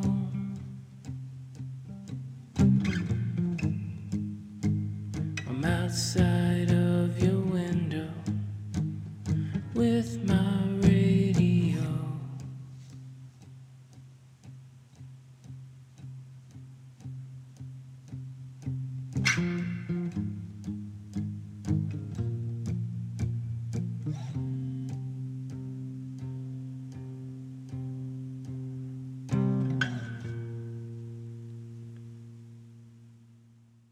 If Only You Were Lonely is full of drama. Our album had the Silence of Black and White had went gold. We're all living high on the hog. We just bought houses and then we fuck it all up. It's great. To everybody that was at the first one and it was all uphill, come to the second one. Bring it back down to earth. We'll bring it back down to earth. Don't worry. We'll show you exactly why you love roller coasters. Yeah, we'll bring you right back down. We were on the chicka. We were on that part, and boy, here we go. Yeah, it's a good time. Which is one of the reasons that we went DIY eventually, because it was one of those things that we just got tired of, and we couldn't deal with it because it was never about the music. So let's talk about what's a time in our last decade of doing this DIY. What's an example that each of us can think of where being able to do it ourselves and knowing how to do all of this stuff, what is a time that you can personally remember being like, oh, we'll do that, no problem, don't worry about that? I'm going to start. I mean, for me, it's printing our merch. I got good at it beforehand. The only time we'll ever have somebody print our merch is if we're overseas or on tour and we can't do it. But that was probably the best thing I ever learned how to do. And it just kind of happened that I fell into this, and that's just been a great thing for us in general. I'm gonna say something.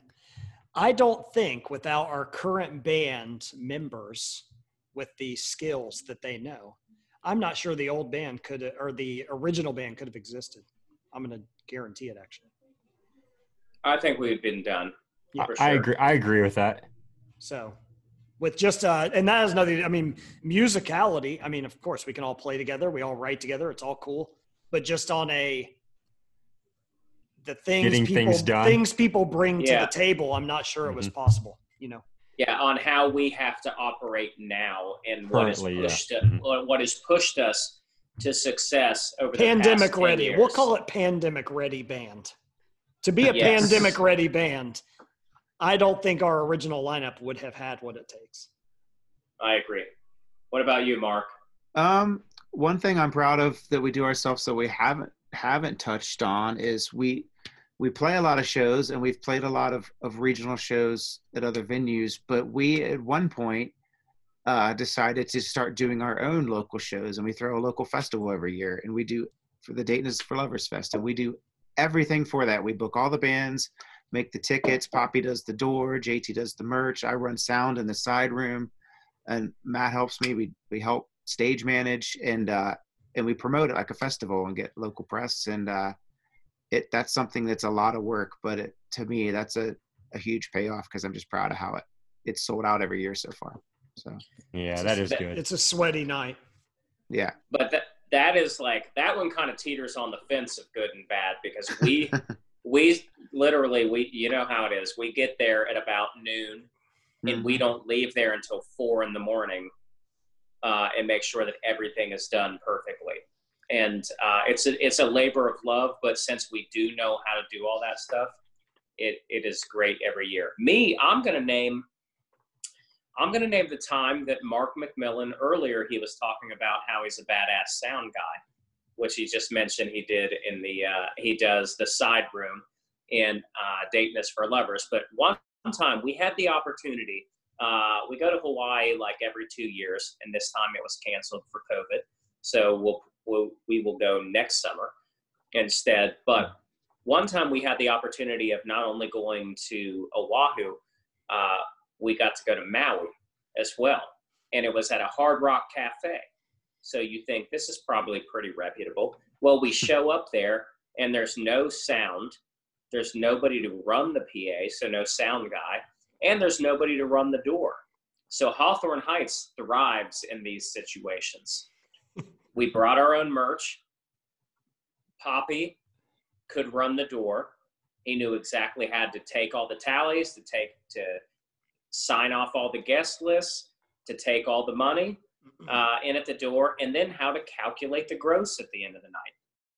I don't remember what I did other than perform that night, but I think I helped sell merch. Yeah, you did merch. You sold merch, and we both tried to figure out how to get Rusty gear to work.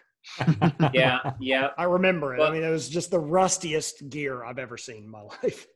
Well, because of the sea, it was an open air venue, and the salty air eroded all the metal off of everything.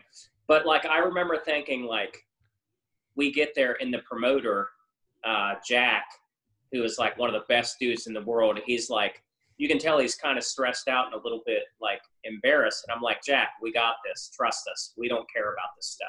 We will get this done and it'll be a blast. Thanks for bringing us to Maui.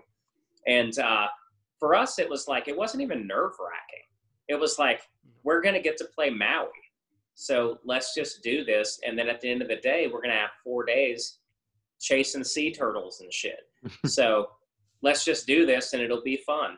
And it was a blast. And The show was awesome. Yeah. It was so much fun. So much fun. Those people were so stoked. And I remember we showed up and we were like, we assessed the situation. We're like, okay, all right. Is there a PA? Okay, there's no staff. And we all basically got in a huddle and we're like, you got that, you got that, you got merch, you got the door, put your hands in, break, go. And then we just got it done. And we sang through a guitar amp, by the way. I just kind of loved it because we just kind of like walked in and really took over that bar. Like we were just like, okay. It was the A-team. It was But like like- we were the Bum-ba-dum-ba. Well, no, it's a situation that every other band would have been like, you're fucking kidding me. You don't have a sound guy. Fuck this. I'm out of here. It was just that situation. And we're like, oh, no sound guy. Mark can figure that out. And then Mark, of course, probably I don't remember exactly, but probably like, I mean, I don't really know what I'm doing. Got it. And then it sounds perfect. Yeah. Got it. Mark Set is yourself definitely- up for failure, but you're always successful. So it works. Mark is so good at taking the most like ridiculous sound situation. He's like, I don't know what I'm doing, and he always gets it done. Like every time. AKA our practice space. Yeah. Yeah. The best part is the staff and like everybody involved is just like, oh yeah, what do you guys want to do? We can like refund tickets and like we can still comp. And we're just like, hell no, let's go. Let's We're playing the fucking show. I lost my voice that night. It was great. I loved it. The thing I remember from that night is those two people that told their story about moving to Maui. I'll never forget it. Oh yeah. And they said, we were having a bonfire and we got drunk and we said we should move to Maui. And then the next day we woke up and sold all of our stuff and moved to Maui. I was like, what? That's badass. I've never made plans when I was drunk. That actually happened. That can be, hey, want to go to the mall tomorrow? Never happens. They moved to Maui.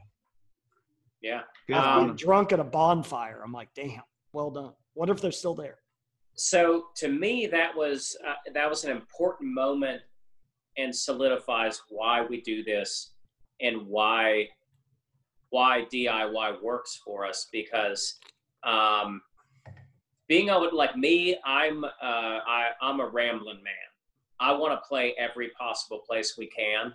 And if there was an opportunity to play Maui, I want to be there. And if it means that we're doing every bit of everything to make it happen, that's perfect because I want to be in Maui. And, you know, we got 3 days vacation out of it and it was incredible. JT would trade his right arm for a free hotel room. I definitely would. Yeah. But it has to be nice. By the way, I said right arm because you're left-handed. I don't want to take that from I you. appreciate it. I don't want to take that from you. Can you think about a time where DIY went oh so wrong? Can you think of a time where maybe we bit off more than we could chew, or something that just did not work out? Can I give, before Mark goes, I'm going to give you my easy answer. This is my lame answer. This is what I would consider my passive answer. I know that DIY can go wrong, but if you learn something from it and you learn what not to do, then it's kind of, you're just moving on. I mean, we don't really have time to laser focus on shit we messed up, really. I mean, we're on to the next one. It doesn't matter. If somebody's got a genius idea that's going to bring in billions of dollars, we're still going on to the next one. Like almost no time. Okay, Mark, hit us with the realness. But by the way, really quickly, Mark, sorry to cut you off, but full disclosure, there's only one answer that I will accept during this conversation. So you guys are really just spinning your wheels, but go ahead, Mark.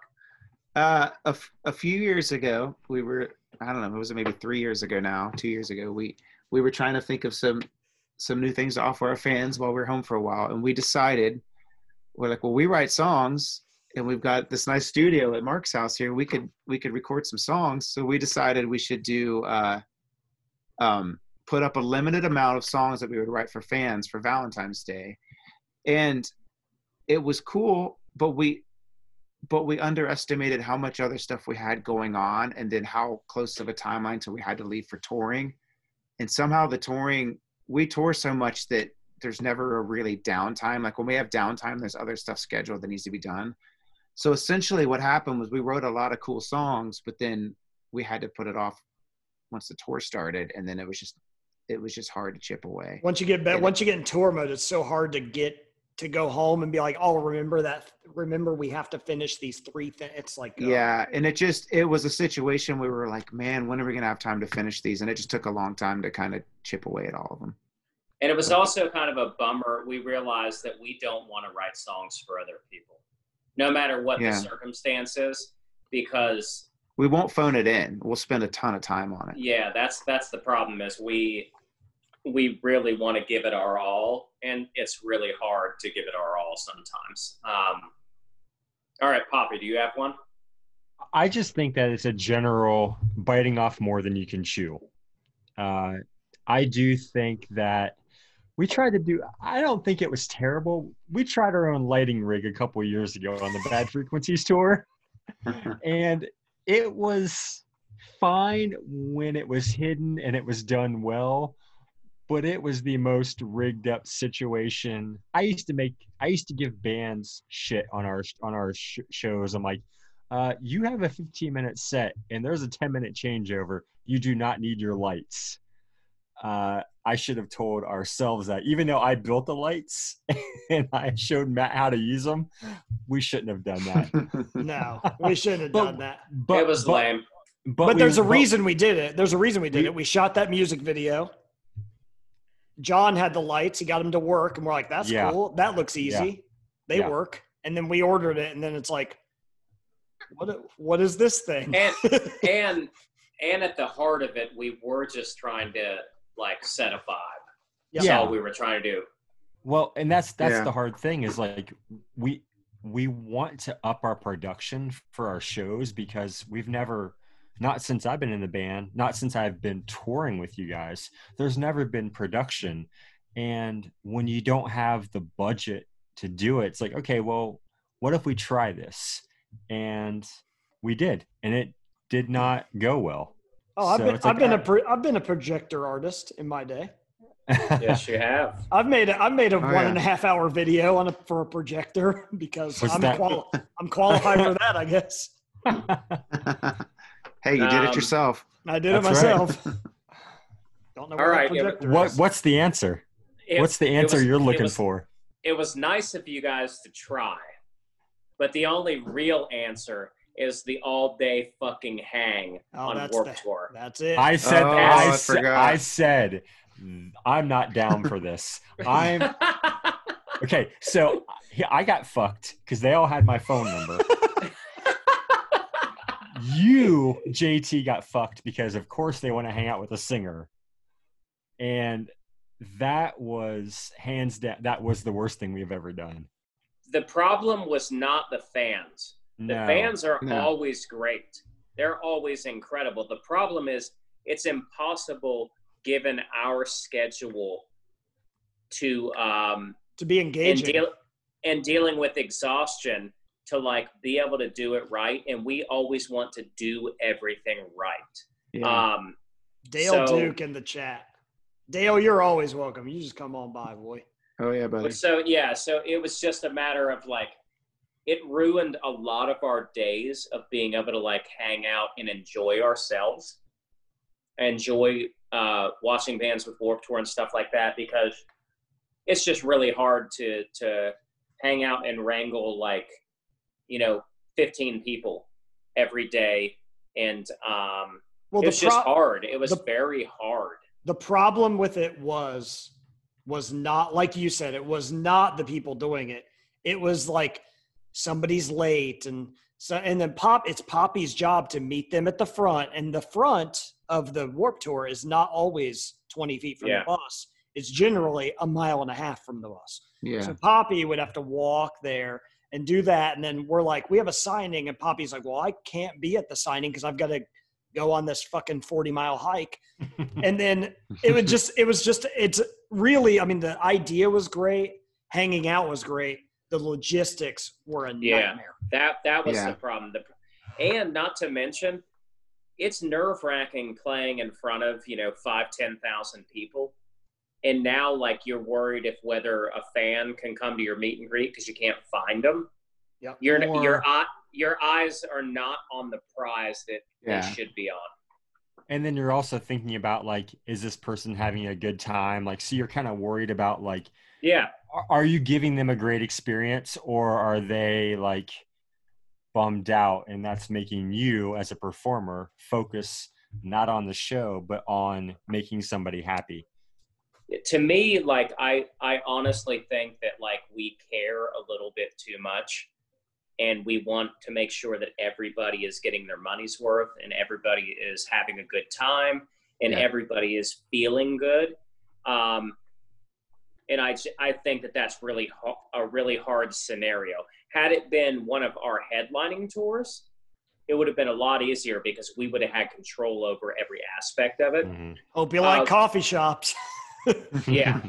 We'll sit there and drink coffee with you all day and hang out and have fun. That's totally cool. But when you also throw in a revolving set time every day, a revolving VIP time every day, like all these things, it was just a nightmare.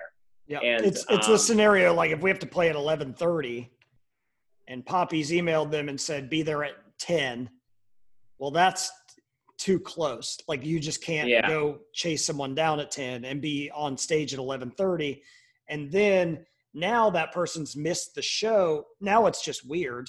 But at the same time, I'm reading what Dale's writing in the chat, and it's like you got like there's a lot of things offered that you just can't unless you're just hanging out with the band. You can't do at Warped Tour. I mean, you're just in a parking lot unless you're not. Yeah. If you're Gen Pop, you got nothing going on but the show. Yeah, so we see it we see it as like, I mean, Warped Tour, while it's cool, it is like, I mean, it's literally you wake up and then somebody basically looks at you. If you're like me, I'm just kind of like, hey, what's the schedule? Somebody tell me. But it is like, hey, at 11 we have this, at 1 we have this, at 1:17 we have this, at 2:14 we have this, and it's just that constantly every day. So it's almost like how do you even hang out with somebody knowing you have something to do every 26 minutes? Yeah. It's just a wild card every day. What we did is we basically manufactured a anxiety attack and a panic attack for each of us every single day. Because you look at the schedule and you go, well, that's there, that's there, that's there, that's there. And then it's the end of the show. And like, I can't think of when I'm going to sleep. Well, you just can't plan things when there's a revolving schedule. Like, it's impossible to plan anything. Like you can't even plan going to the bathroom at that thing. Yeah. So that's the time that we learned, okay, DIY we fucked this one up, man. This DIY? Is way too hard. I'll choose die. Whoa. Another thing was, does it make you like when we're on the good side of DIY and you see the fruits of your labor, you see something like the I'll give one of Matt's ideas. The every time we're at like a meet and greet or I'm doing the merch, somebody is going to say, "Hey man, I used to listen to y'all in high school." Somebody's going to say that. So one day on Warped Tour, this is an all-time best DIY banger story. 2017 Warped Tour is when it was. I mentioned that, and Matt goes, "Let's make a shirt of that right now." So it's like, oh shit, you're right. So we, what call our font guy, doesn't matter. Yes, we call our guy back home and we say, "Hey, we want these shirts in 2 days. Can you get them to us?" Yep, not a problem. So we went from idea. We went from me being annoyed by people constantly saying that to Matt being like, "Nah, that's funny. Let's do that." To us having the shirts and selling thousands of them all in like literally 2 days. Mm-hmm. And that's one of our most classic shirts now. And it also opened up the idea that, I mean, I think we're better at poking fun at ourselves while taking ourselves seriously. So it kind of opened up that door of that. Like, I'm not sure the emo shirt would happen without that. I'm not sure. There's like all these, like, it's kind of like carving your way through like these things. You try them, they work. Cool. Keep carving. It's being able to pull back the curtain and not be so serious at times. But because we do everything DIY, we didn't have to ask anybody's permission. All we had to do was call our guy back home who runs the print shop when we're out and say, "Hey, get these to us." And then we got them, and it was like, holy shit, this is a hit. Keep printing them. Yep. But I think that's kind of like, I mean, I think we can make fun of ourselves while taking ourselves seriously just because that shirt was a success. Like that, I mean, you show the market thinks it's funny too. And then it's like, okay, cool. We can kind of poke fun at ourselves, and we can kind of, we're like straddling this line probably because of that shirt, to be honest, where we're like embracing the emo thing fully, but also like kind of mocking it at the same time. And it falls in this like window where it's like cool to do both, Yeah. We've always been a band that is like, we're fine being called whatever we are. We just want to be a rock band, man. We've just never been that band. Like some of these people, "Hey dude, you sound like an emo band and you're telling everybody you're a rock band. You should focus on sounding like Buck Cherry then, because that's a fucking rock band." We should, you know what? I'll come up with a shirt design right now. Hawthorne Heights, blue collar emo. Done. I like it. Done. I'll get on it tomorrow. Yeah. No, Mark, I need it yesterday, you idiot. Fool. Do you think that it makes a difference? Are you more proud of something when you did everything yourself? And that doesn't mean just in the band. When you, like, let's say that your ceiling fan stopped working. Is it easy to just call an amateur electrician? Or can you watch a YouTube video and be like, "Hey man, I fixed that. That's badass"? Well, I've been through both in the last year. I think it only works if you actually succeed. For sure. Like, if you if fail, you learn, you have to fail a lot. Then you eventually succeed. Then it's actually worth more because you failed. Okay, but what I mean is if you fail so badly you have to call somebody and pay for it, then it's like, shit. If you do, but if you watch them and you go, got it. Yes. I see what I messed up. I love doing shit myself. I love it. No, I put above the bed. I was looking at the light, and I was like, okay, I was taking out an old ceiling fan. I'm like, this sucks. Called a guy. He came out and did it in 3 minutes. We shot the shit. It was a good conversation. It was worth it, but it was $150. I just changed out another light downstairs, watched a YouTube video, did it for free. I felt way more accomplished by not calling someone, but the job got done. I mean, it's kind of like, I don't know, you do feel a sense of accomplishment when you figure something out, just in Great. general. I mean, yesterday I was doing drywall. I fucked up the first 3 really bad. Think I figured out the math. Then the last one like fit almost perfectly. And I'm like, yes, like that's it. You just do it. Yeah. I think anytime you take something from thin air, like an idea in your head that no one has thought of in the context of what you're doing, and you're able to do it from start to finish, I think that's literally like when a caveman created fire. I think being able to do that within either your personal life or your professional life, I think that is why I like DIY so much.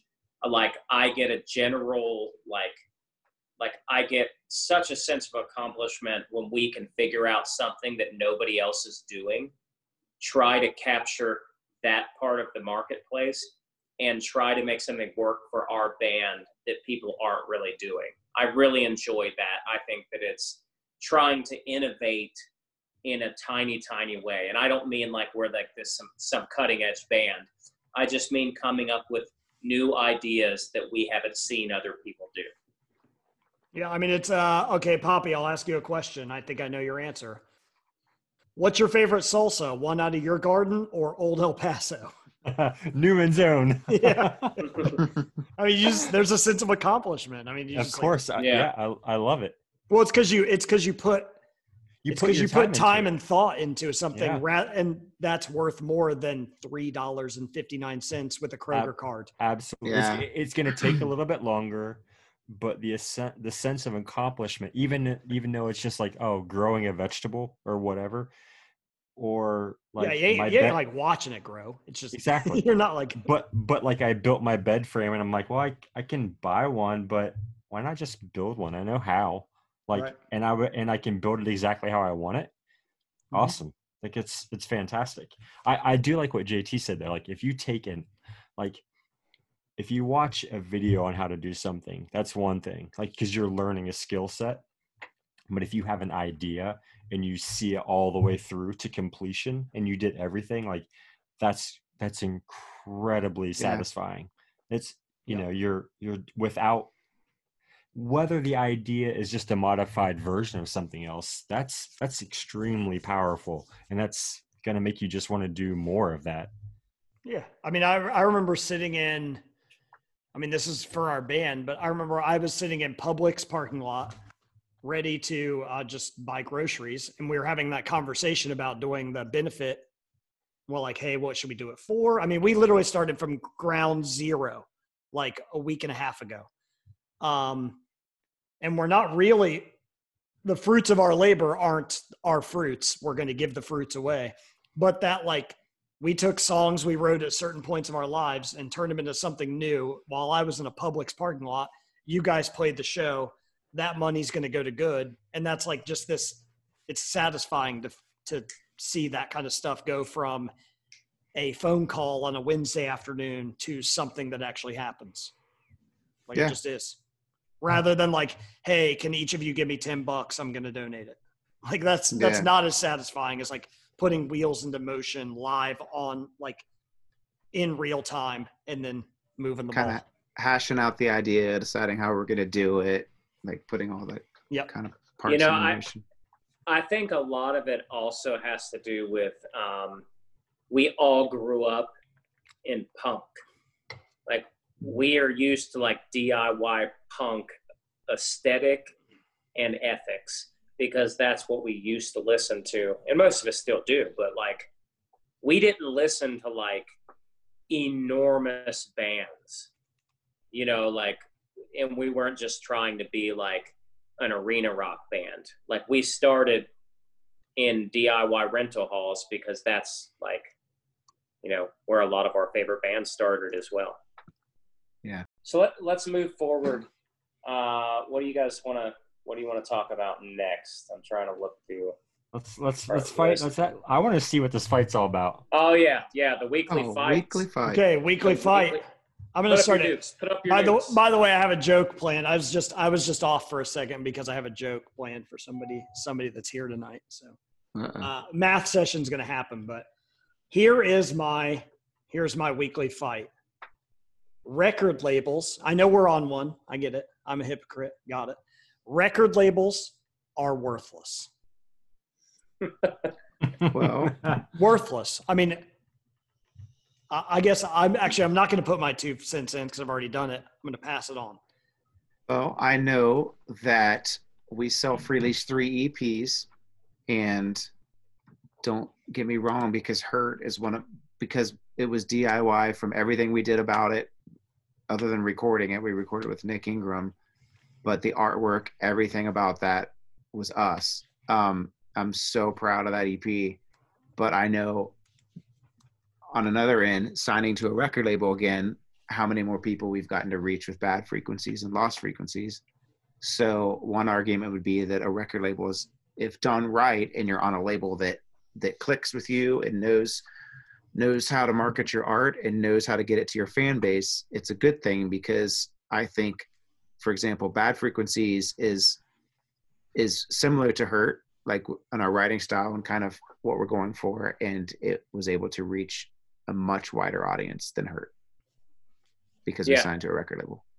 I agree. I think that, like, I rest somewhere in between. I think there's only a couple labels out there who are absolutely worth signing to, that have the band's best interest, yet their label's best interest as well. You know, like, because I think that everybody needs to make money, or you can't be in a band and you can't run a record label. So I think that you have to have that. It has to have a little bit of commerce to it for sure. But and we've never had any problem with Pure Noise. They're great.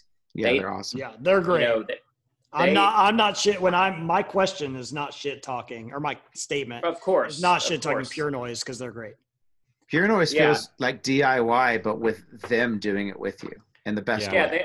Yeah, they let us do whatever we want. They give us advice on everything. When we say this is what we want to do, they will be boldly honest with us and just say, that part of that idea is cool, this part of this idea is cool, and those 2 things suck. So don't do those 2 things, do these other 2 things, and you'll have a great time. And, you know, they're go ahead. I was going to say, they also talk to us like we want to be talked to. Like, for sure. Some labels will be like, oh, okay, yeah, I see what you're doing there. Yeah, let me talk to Bob. Like, which is just dumb. They will say, nope, don't do that. Which we just deal with that better. Yeah, for sure.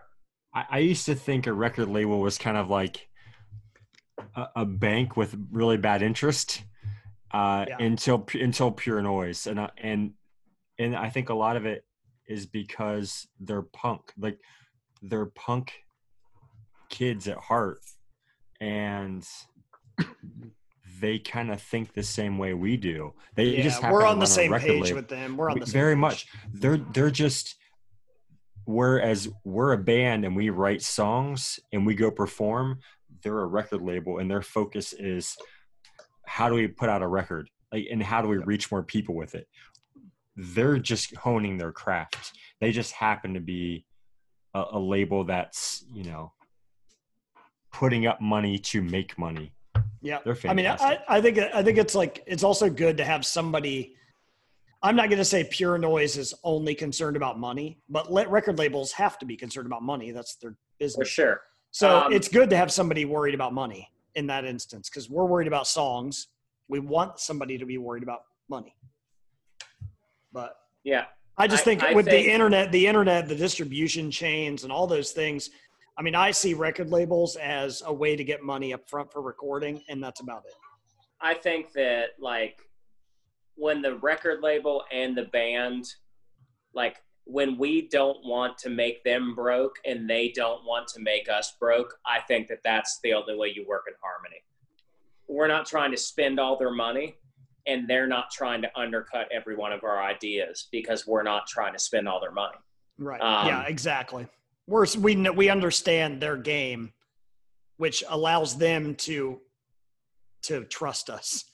We're not trying to buy $50 million videos because we can do one for $1,000.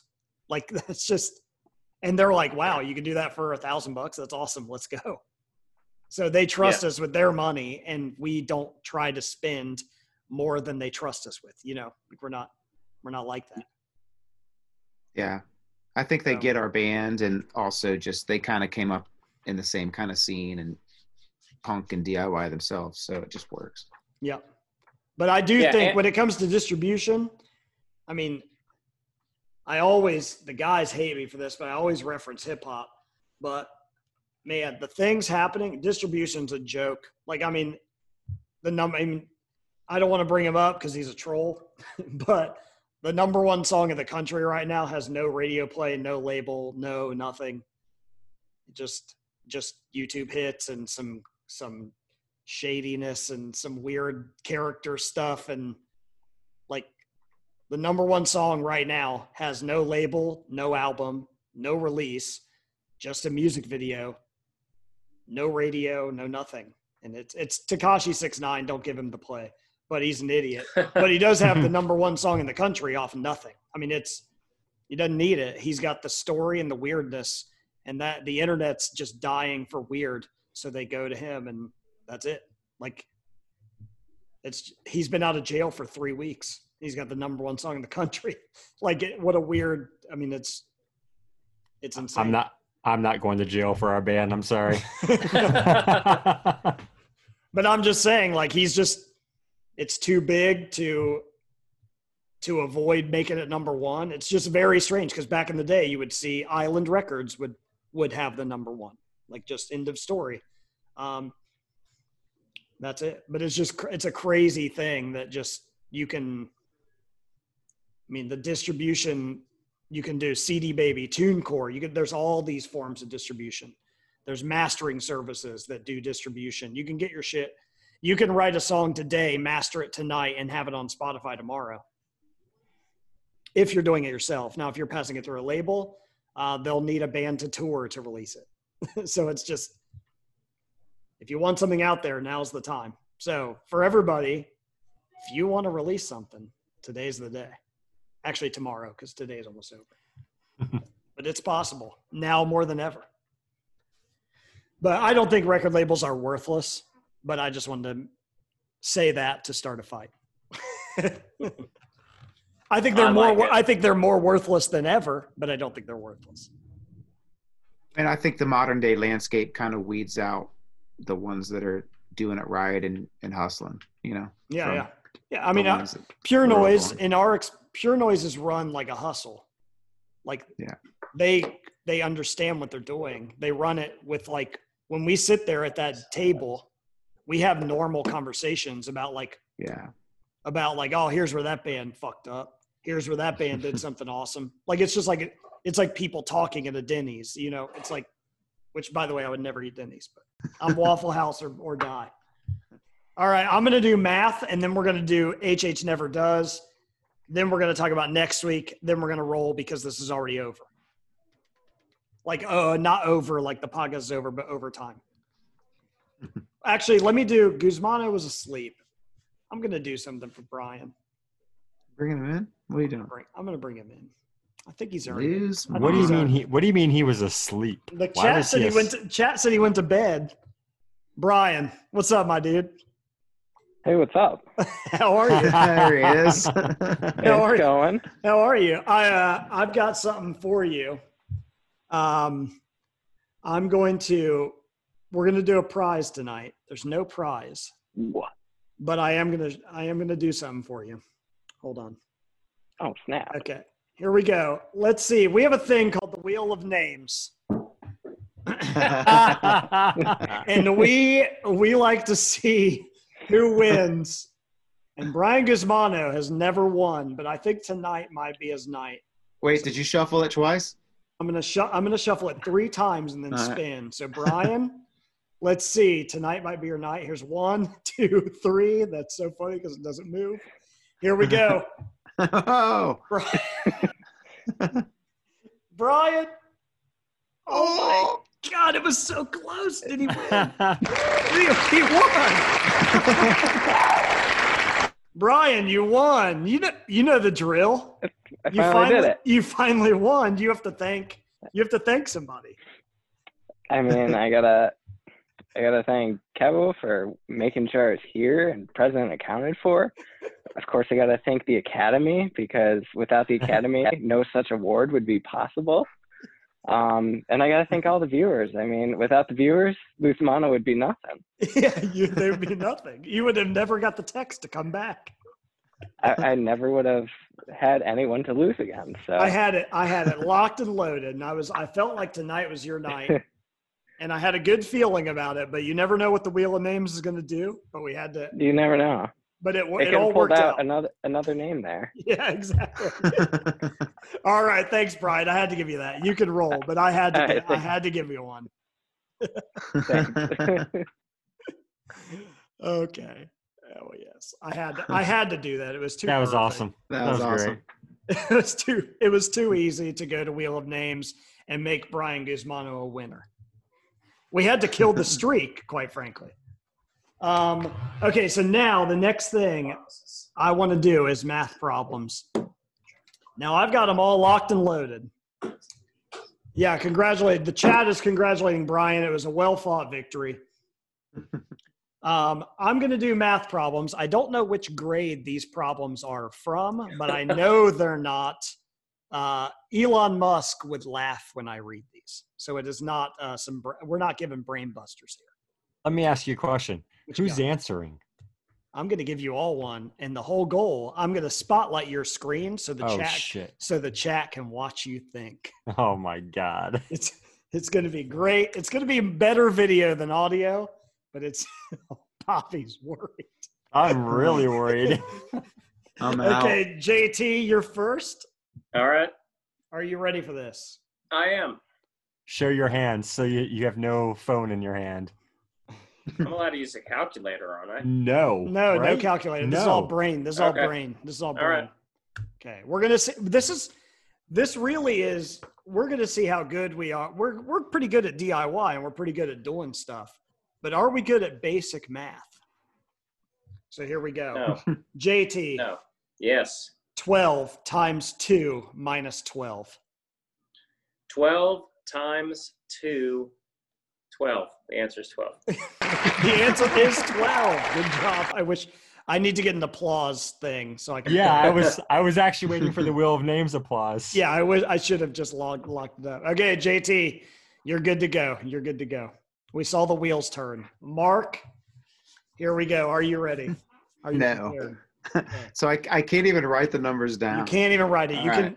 You can do what JT did. You can say it again in your head, but You know I'm gonna forget it before I get to the problem. So if you forget it, which is a way to get more time, I understand that. But I'll read it to you again. all right.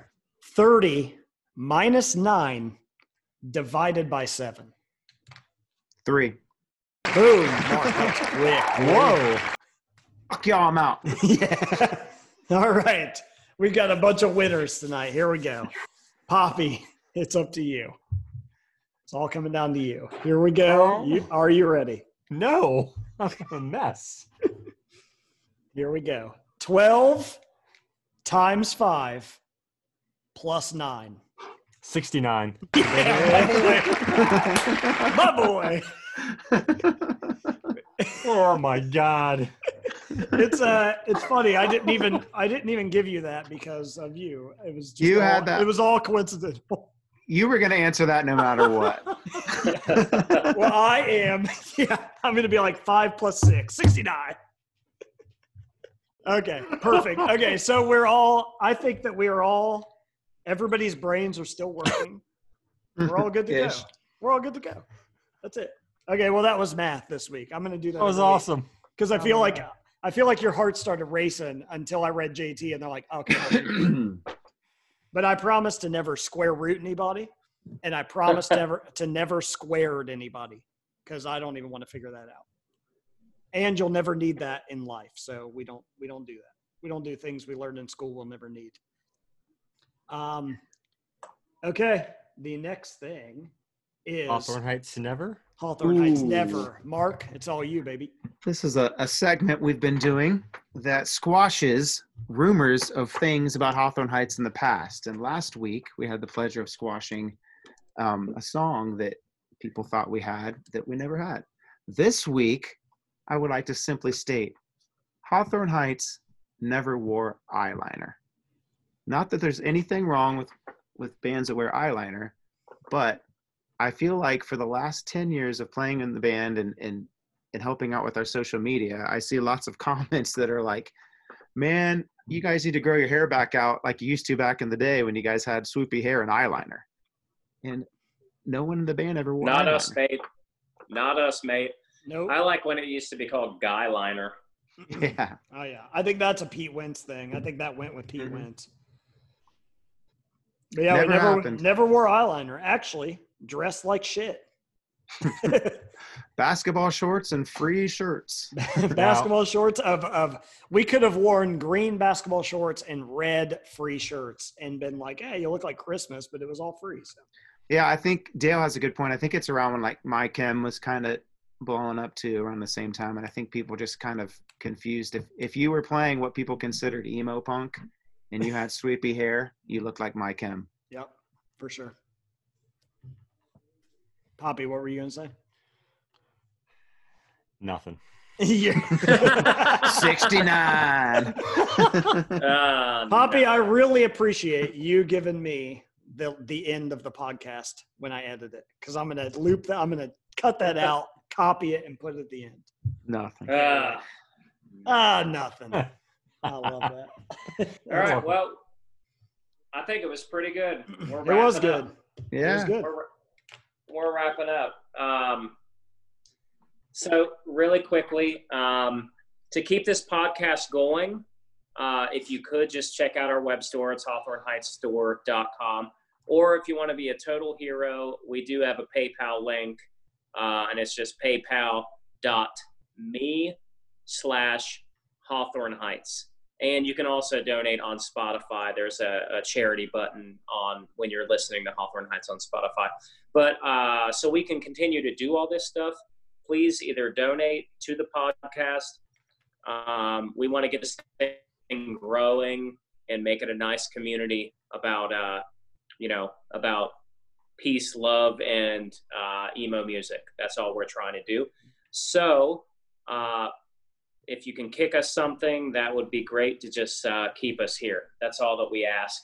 And then next week, we're going to talk about something that we all absolutely love on episode number 3 of our wonderful new podcast. And we're going to talk about coffee. We're going to talk about every bit of it, about how much we love it, about how much we're working on a new version of Hawthorne Heights coffee. So we'll spill the beans for you guys right now. Ooh, good. Nice. Yes, Nice. we'll spill the coffee beans for you guys right now for being our video subscribers.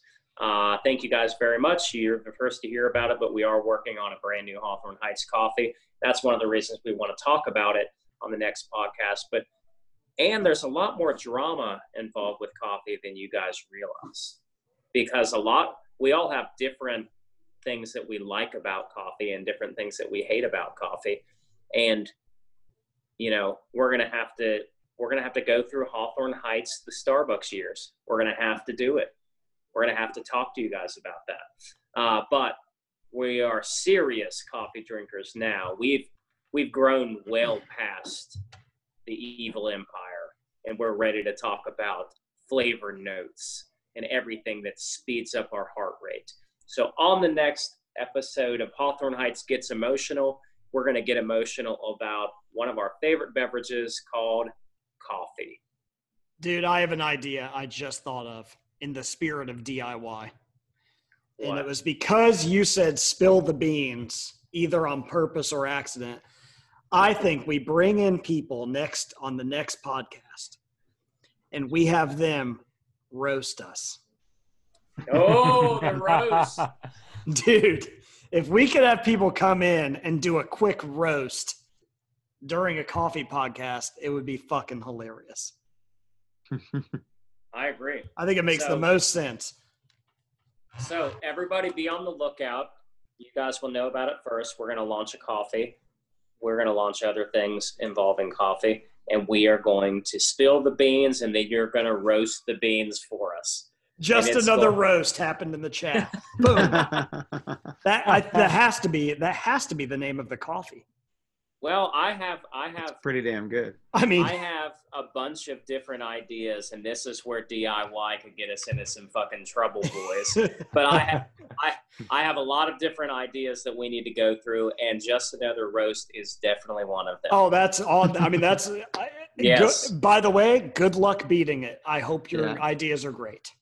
Well, we'll have a conference call, and we will get it going because we're going to have it happening. Yep. Well, you know my vote. Just another roast. That's as good as it gets right there. Yep. Awesome. Well, that sounds like the end of the podcast to me. Just That's another it. fucking roast. I do have to end it. I do have to end it on regular stuff. This podcast, when you hear it, subscribe to it.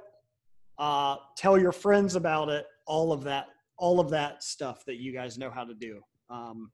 5-star ratings. Yeah, spill the beans, if you will. So let it all happen. Spotify, we're good to go. iTunes, still figuring out artwork. Trust me, if you go to Get Emotional with Hawthorne Heights, it is the new one. It is the old artwork. I've got to call Riva that works with Emory to figure out what the hell that is going on with that. Matt, they fixed it on Apple. Oh, man. Look at you. Kevin. Kevin knows more about – Kevin, what am I doing tomorrow? What do I have to do tomorrow? Perfect. And that, by the way, on Apple, that took about a week for them to fix that.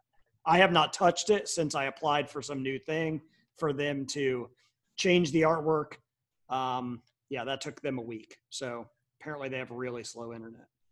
But the artwork is changed. Everything's good to go now? According to Kevin. I'll check it as soon as we're done with this. But according to Kevin, yep. Speaking of spilling the beans, everybody, before this is over, copy that Twitter link that Ian Baldwin put in there so you can open it, because it's definitely someone filling a PC with beans, closing it, and hiring a repairman to fix it, and it's amazing. Nice. Sweet. Perfect. All right. Well, awesome. we're gonna get bonkers about coffee. Thank you guys so much for paying $5 to be a part of this video cast. We hope you will do it every time. Please invite some friends. We want this to grow organically, and we will work on getting it sounding better, producing it better, and having a lot more fun with you guys. Thank you guys so much. Appreciate it. Awesome. Thanks for coming out, guys. We will see you soon. Apple did not fix our image. Oh. Fuck you, Apple. Hey, Kevin just sent me this, and he says Apple did fix our image. So This is drama. This is drama that I did not sign up for. You got to refresh your Fight. cache. Yep, refresh it, boy. All right, see you guys later. Have a great night to all you here. Have a great week to all the people on the internet. See you next time. Bye. Love ya. Bye.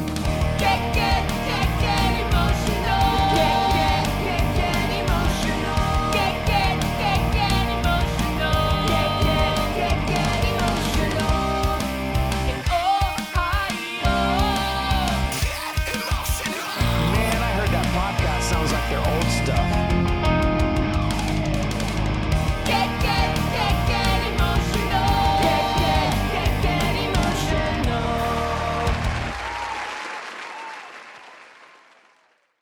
Poppy, what were you going to say? Nothing. Poppy, what were you going to say? Nothing. Like.